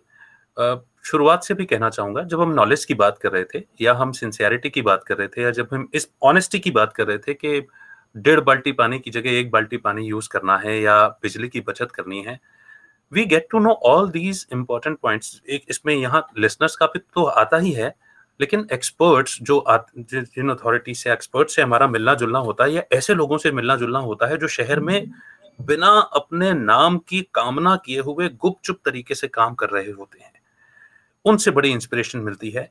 फिर जो आपने बात कही कि जो कैंपेन्स जो होती हैं वो सक्सेसफुल केवल और केवल लिसनर्स की वजह से होती हैं, they become actually like our extended families. मतलब मुझे ऐसा लगता है कि आपने बड़ी बड़ी खूबसूरत बात कही थी अपने टीचिंग प्रोफेशन का एग्जांपल लेते हुए, कि यदि आप पीछे मुड़े और बच्चों ने बात कर ली, मतलब आपकी टीचिंग में अभी वो स्किल्स नहीं आई। सिमिलरली हमने किसी बात के लिए अपील की, और उस अपील का रिस्पॉन्स नहीं मिला तो नहीं कहीं ना आया। कहीं हमारी इंटेंशन में, मुझे लगता है कि हमारी इंटेंशन में या कहीं ना कहीं कुछ कुछ कमी तो उसमें है ही। मगर उन सब के बावजूद सावी साहब, हम अपनी इंटेंशंस तो दे ही रहे हैं, पर Very इसके बावजूद ये जो हमको सुनकर के जिसके मन में ये भाव आ जाता है कि यार इस पानी की बोतल से इकट्ठा करनी है, यार गर्म कपड़े डोनेट करने हैं, या वो किसी बच्चे की जान बचानी है, जितना हो सकता है मुझसे मैं डोनेट करता हूँ। मतलब ऐसे लोग जब हमारी ही कम्युनिटी और हमारी सोसाइटी में से निकल करके आते हैं ना, मतलब मुझे लगता है कि जिंदगी जीना सफल हो जाता है, रेडियो में काम करना सफल हो जाता है। और किसी कैंपेन के लिए हम क्या इनिशिएट करेंगे, वो तो बड़े बड़े सीनियर्स भी बैठे हैं, बड़े बड़े क्रिएटिव लोग भी बैठे हैं, या जरूरतें भी बैठी हैं, या ऊपर वाला जो करवाता है, मगर उसका हिस्सा बन जाना और उसको कर पाना बड़ी लाइफ बन जाती है। सावी साहब, जितनी भी बात करते हो ना, जो भी किस्सा सुनाते हो, जो भी बात निकल कर, उसमें से वैल्यूज निकल करके आती हैं, और ये साफ निकल करके आता है that you are very much clear in your दायरों में। दायरों की बात की जाए, जेन्युइन होने की बात की जाए, आपने जो एग्जांपल जोधपुर के लिसनर्स का दिया, अब वो एक अथॉरिटी है ना, एडमिनिस्ट्रेटर हैं, लेकिन इसके बावजूद भी उनका कंसोल पर कॉल करना कहीं ना कहीं वो रेसिप्रोकेशन है of your personality, of your genuineness. Savi साहब, एक बात और मुझे करनी है, हो सकता है बड़ा अजीब सा सवाल हो आपके लिए ये। हालांकि आपने कहा कि रेडियो ने प्रेजेंटेबल बना दिया, कैमरे पर आना शुरू कर दिया आपने। कई देखिए, although I know your persona, आप हर काम को यस कहते हैं, और यस कहने से ही वो इम्प्रूवमेंट आया, सीखना शुरू किया आपने और करते चले गए, मल्टीटास्किंग हो गए। मगर बहुत सारी चीजें ऐसी भी तो होती होंगी ना रेडियो में, जो करना नापसंद रही हो आपको। तो मैं अजीब नहीं मानूंगी। In fact I will tell you what, हाँ। समटाइम्स मतलब है ना, जो ये ना कहने का प्रोसेस है ना, इनफैक्ट आपसे तो बेहतर कौन जानेगा। मैं सोशल मीडिया पर बहुत दिखना नहीं चाहती थी। This is one of those things that all my colleagues know. Listeners को तो पता ही है। देखिए क्या है, मैं झूठे ही कहूंगी कि मैं मतलब लड़कियां जब उम्र उनकी बढ़ती है तो माँ बाप को उनकी शादियों की फिक्र होती है। तो देखिए, मैं भले रेडियो जॉकी हूँ, लेकिन माँ बाप के लिए तो लड़की बच्ची हूँ अपनी। ठीक है, राइट। तो और ये मैं ना उनकी सब कंसर्न्स को समझते हुए कह रही हूँ, तो मुझे एकदम से ऐसा लगता था कि भाई क्या आप इतना विजिबल होना चाहते हो? तो मैं मतलब ऑनेस्टली मैं शायद इतना विजिबल होना नहीं चाहती थी। I would say you know it the best. आप मेरे काम को रिस्पॉन्स मतलब जो चीज मैं करना नहीं चाह रही उसको रिस्पॉन्सिबिलिटी में डाल दीजिए, वो हो जाएगा। सो जैसे ही वो मेरी रिस्पॉन्सिबिलिटी एरियाज में आया, I did it. Also one thing that I'll say is कि जब आप किसी भी चीज के साथ अच्छा इंटेंशन डाल देते हो ना, तो एवरीथिंग मैचेस अप। तो मुझे प्रोबेबली जो जिसे कहते हैं ना कि क्या आपको करना नहीं पसंद था, तो initially I think I must have not been very very happy to somehow let's say क्या कहते हैं जिसे, मतलब बहुत सोशली एक्टिव मैं नहीं होना चाहती थी, but I certainly did turn. मैं अपनी बात यहाँ पर कह देता हूँ इससे पहले कि आप बोलना शुरू करो। मैंने कुछ जानबूझ करके रिस्पॉन्सिबिलिटी में डालने जैसा कुछ नहीं किया कभी, है ना। नहीं, but that's again, जैसे आपसे मुझे कह रहे हैं ना कि वर्च्यू सीखने को मिलती है। हाँ। तो मैं इनिशियली कहूंगी क्योंकि मुझे रेडियो इसलिए पसंद था क्योंकि हम दिखाई नहीं देने वाले थे, और मैं बहुत ज्यादा उस चीज में बिलीव नहीं करती थी, लेकिन थैंक्सफुली listening to the seniors, going by their vision, trusting them always works. तो मैं शायद एक चीज जो कभी भी मैं शायद अभी मैं कह सकती हूँ, मैं बहुत ज्यादा मतलब वीडियो नहीं आना चाहती थी। मैं वीडियो में बात कर रही हूँ, आप सोचिए what was this? Apart from that, I don't think so. मतलब हाँ, एक आध बार मुझे ये भी लगा है कि कई बार क्या है ना, कुछ लोगों से संवाद आपका, बिकॉज लोग तो सब तरीके के मिलते हैं, तो आप कभी कभी चाहते हैं कि कुछ एक स्पेसिफिक तरीके के लोगों से शायद आपका संवाद ना हो, वो जो आपको बहुत इंट्रूव करे, but otherwise it's been good. पर जैसे मैंने कहा, हमें हमारे आसपास के लोग ये लिबर्टी भी देते हैं कि if something goes beyond your limit you can always say, क्योंकि वो आपका है और आपकी ऑर्गेनाइजेशंस आपके राइट्स को बहुत अच्छे तरीके से प्रोटेक्ट भी करते हैं। तो वन वाज सोशली एक्टिव होना। बाकी मुझे नहीं लगता है कि रेडियो ने मुझसे कभी भी ऐसा कुछ करवाया जो प्रोबेबली ना काबिले बर्दाश्त रहा हो, ऐसा कभी नहीं हुआ है। This is something. ऑल्सो एक और चीज है, देखिए क्या है ना, लिसनर्स कई बार आपको आकर कहते हैं कि वी वांट अ पिक्चर और टू, ओके गुड, है ना, मैं ये कहूंगी कॉशियस हम हुआ करते हैं, है ना, तो दैट्स नॉट बैड ईदर, है ना, वो जरूर है, लेकिन ऐसे नापसंदगी वाली कोई चीज नहीं है, क्योंकि हम प्री डिफाइन करके रखते हैं क्या कुछ है, तो there there things are good. I don't think so कि बहुत ज्यादा कुछ ऐसा आपको कुछ आपको याद आता है कि रेडियो ने आपसे कुछ करवाया हो ऐसा? हाँ, एक बार हुआ था। क्या? पता नहीं, हमारे सीनियर्स भी हो सकता है ऐसे सुन रहे हो, लेकिन वो बात बड़ी ऐसा था कि किसी क्लाइंट के लिए कुछ शो बनाना था, और वो शो जो बनाना था वो मेरे जॉनर के कुछ बाहर का था। अच्छा हाँ, विद दैट आई रिमेम्बर, मुझे अच्छी तरह याद है। वो थोड़ा सा ऐसा हो रहा था कि मतलब जो लिमिट वाली बात होती है ना, वो थोड़े से दायरे ऐसा हो रहा था कि शायद मैं दायरे से बाहर जाकर कर रहा हूँ। मुझे याद आता है बस किसी वही एक लिसनर ने बात है। मुझे कहा, हाँ, मुझे किसी लिसनर ने कहा मुबारक हो आप माँ बन गए, मैंने कहा ये कब हुआ, and it sounded so awkward. हाँ, तो उसने मुझे कहा कि है ना, आपके इतने एड्स चलते हैं जिसमें आप है ना मतलब ये एक स्पेसिफिक जॉनर के वो है, अच्छा कभी आप माँ का रोल अदा कर देते हैं वॉइस ओवर्स में, कई बार ऐसा भी होता है जहां पर आप कहते हो कि अच्छा मैं अब माँ बन गई हूँ, बहुत अच्छा है। तो because voice overs are also part of radio.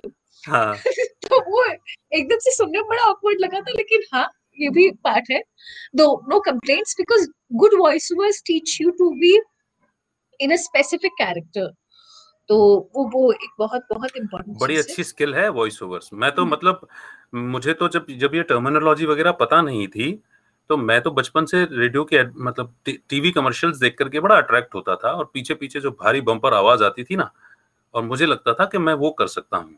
तो मैंने किसी से एक बार कहा कि मुझे रेडियो करना, और इसलिए करना है कि ताकि मैं ऐसे एडवर्टीजमेंट में ऐसी ऐसी आवाजें बोल सकूं, भारी भारी भारी भरकम पीछे, सिर्फ 5 रुपए में। तो I wanted to join radio for this reason only. मुझे उस अंदर जाकर के इतना सिस्टम तो नहीं पता था, तो तो ये बड़ी अच्छी चीज है, रेडियो को सीखने को मिलती है। सावी इस टाइम थोड़ा सा बढ़ रहा है, लेकिन मुझे कुछ जरूरी एस्पेक्ट कवर करने हैं। बिल्कुल सर, आप बताएं, आप जो कहेंगे मैं फटाफट बताती जाऊंगी। सभी हमने, हालांकि जो बहुत सारे सवाल थे, मैं अगर कोई समझना चाहेगा तो वो काफी सारे मैंने पूछे हैं, जिसमें रेडियो के लिए क्या क्या इंपॉर्टेंट है, क्या जरूरी है, किन चीजों को फॉलो करना होता है, वो सारी बातें निकल करके आई हैं।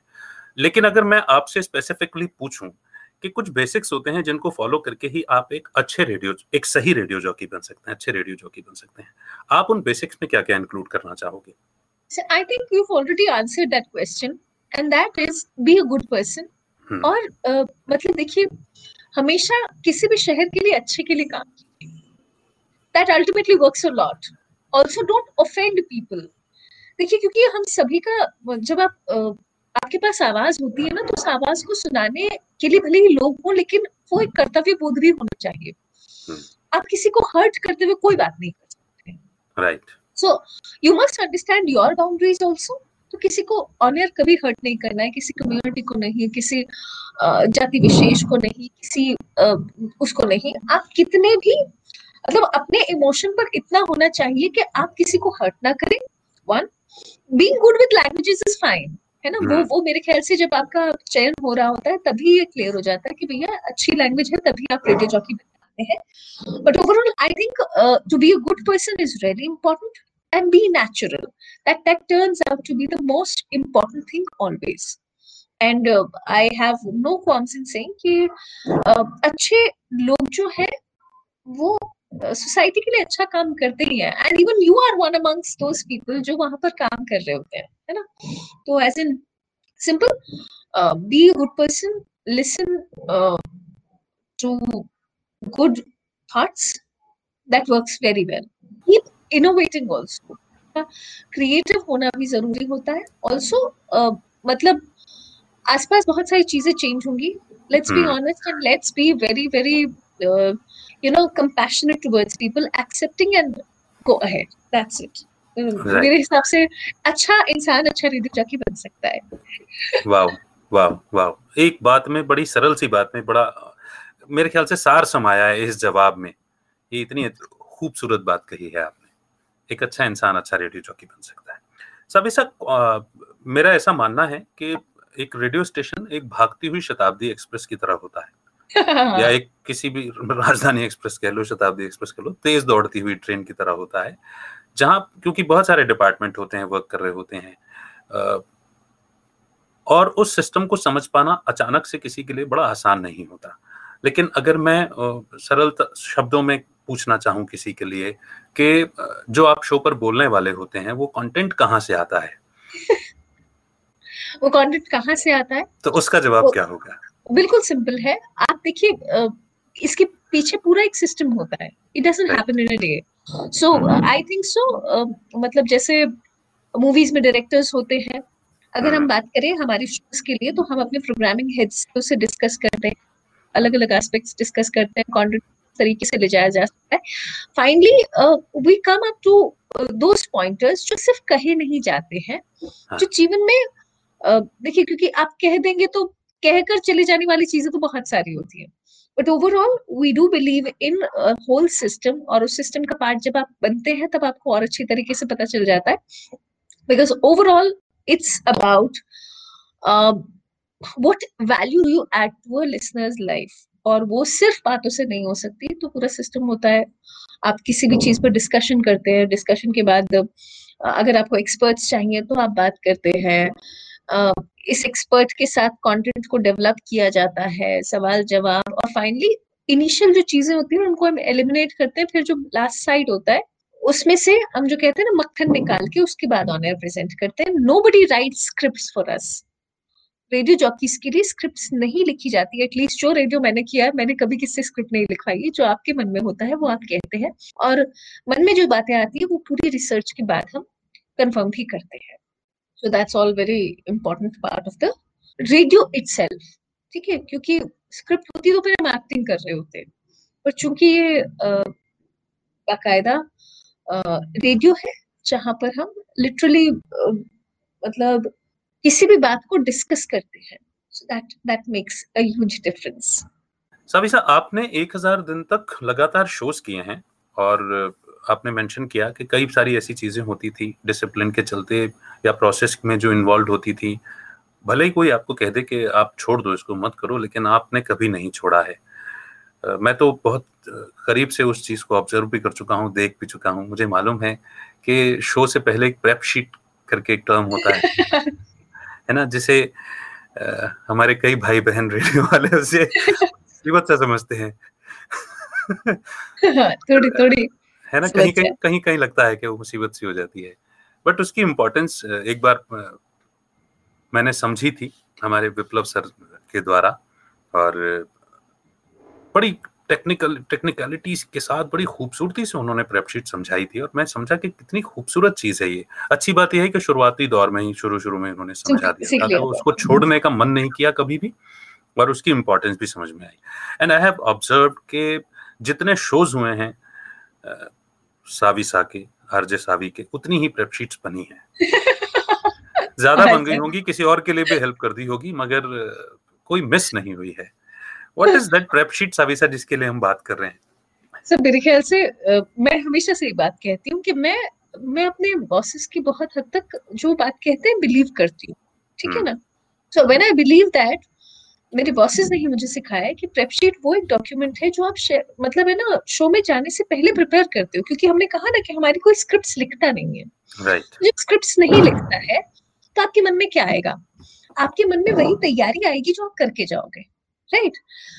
देखिए, अब क्योंकि वैल्यू एडिशन करता है रेडियो, तो आप जाकर कुछ भी नहीं बोलोगे, आप वो बोलोगे जिससे किसी की भी जीवन में उस रेडियो का महत्व बनता है। क्योंकि आप सोचिए, आप कुछ भी बोल देंगे ना, कोई एक व्यक्ति शायद जीवन में कभी वापस रेडियो ट्यून इन ना करे आपकी उस एक बात से, क्योंकि वो कहेगा अरे यार क्या बोलते हैं रेडियो जॉकी, नहीं होते तो अच्छा होता। तो हम पर एक जिम्मेदारी होती है कि देखो जो बोलोगे वो कहीं ना कहीं लोगों की लाइफ को पॉजिटिवली इम्पैक्ट करे। जब वो इम्पैक्ट आपको क्रिएट करना होता है, डेफिनेटली वो एक डॉक्यूमेंट जो आप कहीं ना कहीं इसलिए क्रिएट करते हैं ताकि शो में जाने से पहले आपको पता हो कि आप क्या करने वाले, number one. Number two, because prep sheets make it easier for you to manage time. Efficiency की बात है। आप शो 3 घंटे के लिए ही करोगे, 4 घंटे के लिए करोगे, पर जब कोई चीज प्रिपेयर्ड नहीं होती, जब एग्जाम देने जाते हो तो क्या होता है, जब आंसर पता होता है लेकिन आप सोचने में समय लगाते हो तो वो टाइम निकल जाता है। रेडियो जॉकीज लिटरली एक स्पेसिफाइड टाइम पीरियड में चीजें बोलते हैं। जैसे मान लीजिए आपका लिंक हुआ 1 मिनट का, 1.5 मिनट का, जब आप सोचते रहोगे तो अधिकांश बातें बिना काम की करोगे, राइट? जब आपके पास प्रेप शीट होगी तो आप समय अनुसार उसे फिनिश कर दोगे, और जो आपको सुन रहा है ना उसकी लाइफ में वैल्यू ज्यादा ऐड होगी। So prep sheet is nothing but that document which adds value to your show, और वो आपको ये शो को डायरेक्शन देता है। वही डायरेक्शन आपके शो को बेहतर बनाता है। क्योंकि आप सोचिए ना, अगर कोई डायरेक्टर है टीवी वाला, उसके जहन में जो कुछ भी है वो जाकर कहे कि नहीं भैया आज हम शो ऐसे शूट कर देंगे, है ना, हम कोई तैयारी नहीं करेंगे, तो what would the show look like? That is probably, मतलब आप जो भी कोई शो पसंद करते हैं बिना प्रेप के, वो भी कितना मतलब सोललेस लगेगा। तो प्रेप शीट बेसिकली हमारे शो का सोल है। दो आई डोंट से कि लोग प्रेप शीट्स के बिना काम नहीं कर सकते, पर मेरे जैसा व्यक्ति प्रेप शीट को इसलिए प्रेफर करता है ताकि आप किसी का समय वेस्ट ना करें। रेडियो के लिसनर ने आपको समय दिया है, सो वी शुड बी, मतलब ऐसे नहीं हो के हम उसके समय को वेस्ट कर दें, उसके एक्सपीरियंस को खराब कर दें। That's like it. तो मैं ये कहना चाहूंगा कि जो इस बात को सुन रहे हैं या जब भी इस बात को सुने कि आप लिसनर का टाइम वेस्ट नहीं करो, इस बात को जब भी सुनो तो ताली जरूर बजा देना please. It is very important. और प्रेप शीट बहुत खूबसूरत एग्जाम्पल भी बड़ा अच्छा दिया, और इंडीड वो एक डायरेक्शन देती है और फिल्टर आउट कर देती है वेस्ट को आने से। और जब वेस्ट फिल्टर आउट हो गया तो केवल और केवल समर्थ बचा, मतलब सार बचा आपके पास, एसेंस बचा, जो सेंसिबल एसेंस बचा आपकी लाइफ में। सेंस और एसेंस ऊपर वाला यूज करता है इन शब्दों को। तो सविसा, क्या रेडियो जॉकी बनने के लिए एक शायर होना या फनी होना, कॉमेडियन होना जरूरी है सविसा? सो मैं ना तो शायर हूँ, ना फनी हूँ, और ना मैं कॉमेडी जानती हूँ। हालांकि मैं बिलीव करती हूँ मैं रेडियो जॉकी हूँ भी नहीं, ठीक है ना? अरे रे रे रे, तो ऐसा ऐसा पॉसिबल है ना? Successful 14 years you have spent in this radio and यूं ही थोड़ी मैं आपसे आज ये इंटरेक्शन कर रहा हूँ। मेरा तो बड़ा दिल है कि जो रेडियो को सुनना, समझना, सीखना चाहते हैं, वो कुछ अच्छे लोग जिन्होंने रेडियो को जिया है, सिर्फ नौकरी भर नहीं की है, टू बी वेरी ऑनेस्ट, मैं उनके साथ में रेडियो के इंटरेक्शंस करना चाहता हूँ। And I am so lucky, so fortunate that कि आपके साथ बातचीत हुई और आपके साथ ये पहला सेशन हो रहा है। तो आप एक बहुत उम्दा, सुंदर रेडियो जॉकी हैं। No sir, I will find it कि ये आपकी जरा नवाजी है कि आप ये बात कह रहे हैं, and I would really mean so. मैं तो ये कहूंगी सर, मैंने जितना कुछ ह्यूमर, मैं क्योंकि सार्कास्टिक ज्यादा हूँ, मैं ह्यूमरस कम हूँ। मेरे अंदर ह्यूमर का एलिमेंट बहुत कम है। Right. बहुत कम मतलब आप में नेगेटिव साइड भी जा सकती हूँ। जैसे मैंने कहा था वो जोक नहीं आता था, तो वो मेरी लाइफ का तो सच है। हाँ, लेकिन ये जरूर है कि रेडियो में आप बहुत सारे लोगों से मिलते हैं, हर जॉनर के लोगों से जाता है। ये रेडियो की सबसे प्यारी खूबसूरती है। तो आप हर रोज लर्न कर रहे होते हो। तो मैं ये भी कहूंगी कि कुछ लोगों से मैंने शायरी भी सीखी। मैं तो कहती हूँ मैंने कॉपी किया है, मुझे नहीं आती, तो मैं कह देती हूँ कि भाई मैंने कहीं पढ़ी थी, कहीं सुनी थी, ये थे और ये शायद इसका धर्म है। तो मैं झूठ नहीं कहूंगी कि मैंने क्रिएट किया, मैं नहीं क्रिएट कर सकती, तो आई वुड डेफिनेटली से कि नो, क्योंकि हर किसी का थॉट प्रोसेस अलग है। एंड लिटरली मान लीजिए अमित से गाते अच्छा है, तो वो जब चीज ऑन एयर करेंगे तो वो बिल्कुल ट्रू सेंस में आएगी। मैं शायद हूं नहीं, बनने लग जाऊं तो आफत आ जाएगी। है ना? हम वही बात आ गई कि नेचुरल नहीं है और शो ऑफ कर रहे हैं। मेरा ख्याल है अच्छे इंसान होना जरूरी है, बाकी शायर आप अच्छे हो तो बेहतर है, क्योंकि इससे आपकी तरह के लोगों से आपका कनेक्ट अच्छा बैठेगा। आप अगर ह्यूमरस है तो लोग आपको ज्यादा पसंद करेंगे। तो like because I be very honest, मैं दोनों ही चीजें नहीं हूँ, पर मैं ये जानती हूँ कि मैं ऐसे लोगों का लिटरली रिस्पेक्ट करती हूँ जो शायद मुझसे बेहतर है। मैं मतलब देखिए, क्योंकि आप बेस्ट तो नहीं हो सकते, आप परफेक्ट तो नहीं हो सकते, फील्ड ही क्रिएटिविटी की है। तो the others who are literally a part of radio, they are very much humorous, ठीक है, दे वेरी मच शायराना ऑल्सो, लेकिन ये उनका जॉनर का परफेक्शन है, या फिर ये कह लीजिए उनकी जॉनर की प्लस एक पॉइंट एक हो सकता है। प्लस पॉइंट है ना। तो आई डोंट थिंक सो, अक्सर अगर आपको लगता है अच्छे इंसान हो, रेडियो जॉकी इनफ। सावी साहब, मैंने तो बताया ना कि मैंने तो जब रेडियो ज्वाइन करने की खबर दी अपने घर में, तो घर वाले पूछे बोलोगे क्या तुम? मुझे जैसे आपको शायरी नहीं आती, मुझे भी नहीं आती, पसंद बहुत है, कविताएं, शायरियां, ये मुझे पसंद है। पसंद बहुत है। पर आश्चर्य की बात देखिए, मैं गाने बड़े बड़े याद कर लेता हूँ, मगर मुझे शेरो शायरी याद ही नहीं होती। अब बड़ा आश्चर्य, मैं तो शायद मैं पहले एंकरिंग भी करता था, और कभी मैंने तो शेरो शायरी नहीं मारी, मतलब कोई शेर नहीं मारा मैंने जीवन में। मैं अच्छा, तो सीधा साधा इंसान हूँ। आप सोचिए जो देख रहे हैं लोग, कई बार है ना, हम जैसे हमारी इमेजेस बनी हुई होती हैं, तो हाँ, लोगों को लगता है रेडियो जॉकी क्या करता होगा, हाँ, शायरी तो दो चार आती है, लोग हाँ, कुछ सुनाता होगा।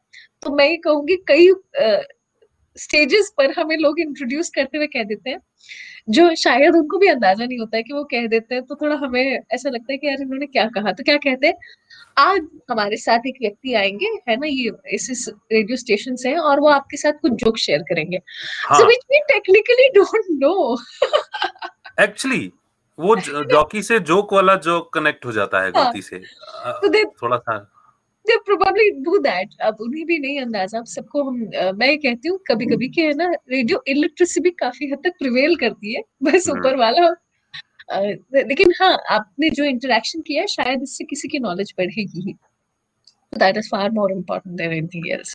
ग्रेट साविसा।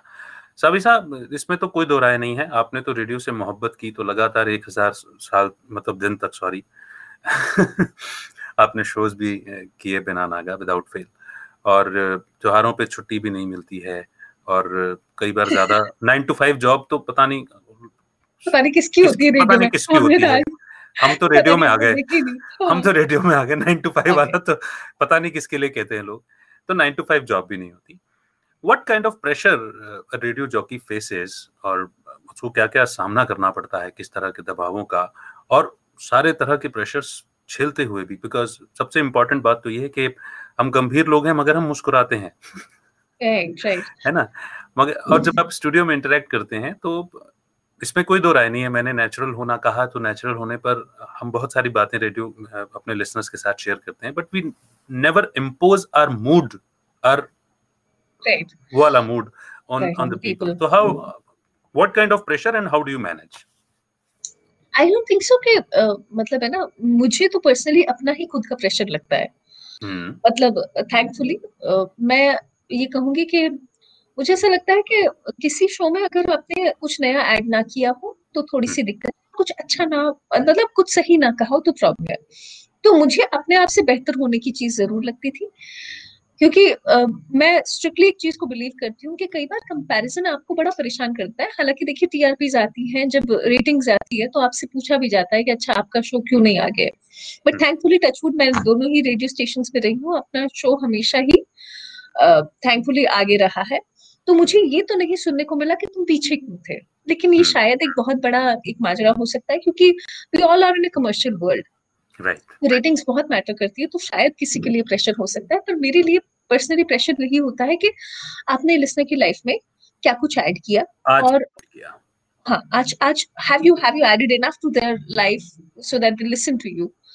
ग्रेट। वो एक ऐसी चीज है, आई डोंट थिंक सो कि, और प्रेशर को मैनेज करना तो ऐसा ऐसे, कई बार मैं ये मानती हूँ कि कुछ स्टेटमेंट्स जो होते हैं वो आपको ऐसा लगता है कि जब आपके एयर चेक्स हो रहे होते हैं, तो कोई भी रेडियो जॉकी इसका पेन तो जानता ही होगा, क्योंकि जब एयर चेक्स होते हैं तो लॉट ऑफ अस बिलीव के आपकी तारीफ होगी, लेकिन बिलीव मी, एयर चेक मतलब आपके शो को आपके के सामने सुना जाता है और उसके बाद पूछा जाता है कि भैया आज आपने क्या किया, उसी का एनालिटिकल व्यू आता है। So that may be another pressure, पर थैंकफुली ऑनेस्टी से काम करना always works, so that is one thing that I would always believe के works in my case also. हालांकि अगर जब आपको ये कहा जाता है यू नॉट राइट समवेयर, दुख होता है, लेकिन अगर आप सजेशंस को लेंगे और जेन्युइनली अपने मतलब जिसे हम कहते हैं ना, अपने बॉसेस की समझेंगे सुनेंगे, तो I don't think so much difficulty arises. पर हाँ, ये जरूर है, एयर चेक्स भी एक प्रेशर लेकर जरूर आते हैं। to anybody who's a radio jockey. So that's very important. Dots connect हो रहे हैं सावी सा, ना मुंह छुपा के जियो, ना सर झुका के जियो, गमों का दौर भी आए तो मुस्कुरा के जियो। That's जहाँ good. से That's how beautifully expressed right in the beginning. Right. ठीक है सावी सा, सवाल तो बहुत सारे हैं और भी पूछे जा सकते हैं। मतलब मैं रेडियो जॉकी बन सकता हूँ ना कुल मिलाकर के इन सारी Please, आप बातों को क्या बात सुन कर रहे हैं? करके। शर्मिंदा कर रहे हैं अब आप मुझे। अरे नहीं नहीं सावी सा, मैं तो हमेशा ये कहता हूँ मैं बन सकता हूँ तो कोई भी बन सकता है। That's good. I think what basics I have learned from radio, or rather relearned from you in terms of radio, they always make me feel more blessed, more gratitude. तो मतलब क्योंकि रेडियो को जीने का अपना मजा है, ठीक है। हालांकि मैं अभी इसका पार्ट नहीं हूँ, तो आई ऑलवेज वुड नो कि those people who have added to it, they mean a lot to me. Thank you so much Saavi सा। मुझे लगता है कि रेडियो जॉकी एक रेडियो स्टेशन का फेस होता है और luckily we have worked in a medium जहां पर हम लोगों के थॉट इंस्पायर कर सकते हैं। मेरे मन में एक ख्याल था, क्योंकि लोग रेडियो के प्रोफेशन को अपनाना चाहते हैं, उसे समझना चाहते हैं। सारे सवालों में वो जो उनके सवाल हैं, शायद उनके ही सवाल मैंने आपके सामने रखे हैं, नोइंगली अननोइंगली अपने मैंने तरीके सिर्फ से। बातें की है, मुझे कुछ नहीं आता। और तो मैंने भी आप बातें ही की हैं, टू बी वेरी ऑनेस्ट। मुझे तो और नहीं आता। नहीं sir, but I am blessed कि आई मीन बिकॉज मैं ये जानती हूँ इस वक्त मैं प्रोबेबली बहुत सारे लोगों के कांटेक्ट में दिखाई नहीं दे रही हूँ, so please the others must not consider this otherwise. ये लाइव कॉन्वर्सेशन करने का मतलब ही यही है, क्योंकि हम रेडियो से आज भी उतना ही प्यार करते हैं। And exactly. और जो एंड आप एक बात मैं कह रहे थे ना, दैट मैं रेडियो के साथ अभी उतना कनेक्टेड नहीं हूँ, ऐसा कुछ कह रहे थे। तो मैं radio, because radio is replica of life, so life is also replica of radio. और रेडियो में जिन्होंने रेडियो जिया है, उनके माइंड से रेडियो मिसिंग हो नहीं सकता। They see every aspect from the community welfare, life का जो भी एस्पेक्ट देखते हैं। एंड एक ऐसे व्यक्तित्व से बात करना जिनके व्यक्तित्व में ग्रेटिट्यूड हो, एक ऐसे पर्सनालिटी से बात करना जो हमेशा ही थैंकफुल रहे हों औरों के लिए, मीडियम के लिए, सर्विस के लिए हमेशा तत्पर रहे हों। एक सवाल मैं चलते चलते और सावी साहब बस मुझे लगता है कि पूछ लेना चाहिए, अदरवाइज बेमानी होगा।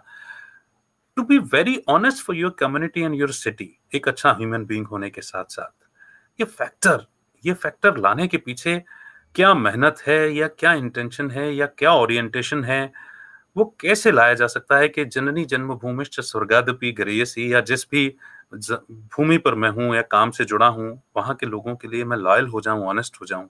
ये कैसे फैक्टर आएगा सावी साहब? देखिए, एक तो क्या है ना कि आपको समझना होगा कि आप लोगों के बीच के ही हैं। अक्सर हम किसी भी जगह बैठते हैं ना, तो हमें उसका गुरूर होता है, उसका प्राइड आ जाता है कि भैया हम इससे ऊपर हैं, which is not the truth. The truth is you came from the people. जब आप लोगों के बीच से आते हो ना, तो आप है ना थोड़ा सा भी अगर नोटिस करेंगे, तो वो जब मतलब उनके जीवन को बेहतर बनाने की रिस्पॉन्सिबिलिटी आपके पास है। Right. You have a medium which acts so well. So never put your pride first. ठीक है, पहला थॉट प्रोसेस सिर्फ और सिर्फ ये रखिए कि आप किसी की मदद कर रहे हैं, कुछ बेहतर करने की कोशिश कर रहे हो। हाँ जी। Always make you a better person. काम को सिर्फ करने के लिए मत कीजिए, बोलने के लिए मत बोलिए। 50 सेकंड कोई भी कैसे भी निकाल सकता है, कोई फर्क नहीं पड़ता। आप कहेंगे हाय मेरा नाम सावी है और आज मौसम बड़ा अच्छा है, मुझे तो बहुत अच्छा लग रहा है। I can spend my 40 second saying all this. On the contrary, वही 40 सेकेंड आपने अगर ये कह के निकाले हैं कि देखिए, तो that literally makes the concern. तो आप लोगों के बीच के हैं, लोगों में से ही हैं, लोग भी आप जैसे ही हैं, उनको समझेंगे आप बहुत अच्छी तरीके से डिलीवर कर पाएंगे। और विदाउट मेकिंग एनी ये जो होता है ना कि वो पता नहीं वो कौन है मैं कौन नहीं, that doesn't happen with radio. Radio is a beautiful medium. ये इक्वालिटी में बिलीव करता है।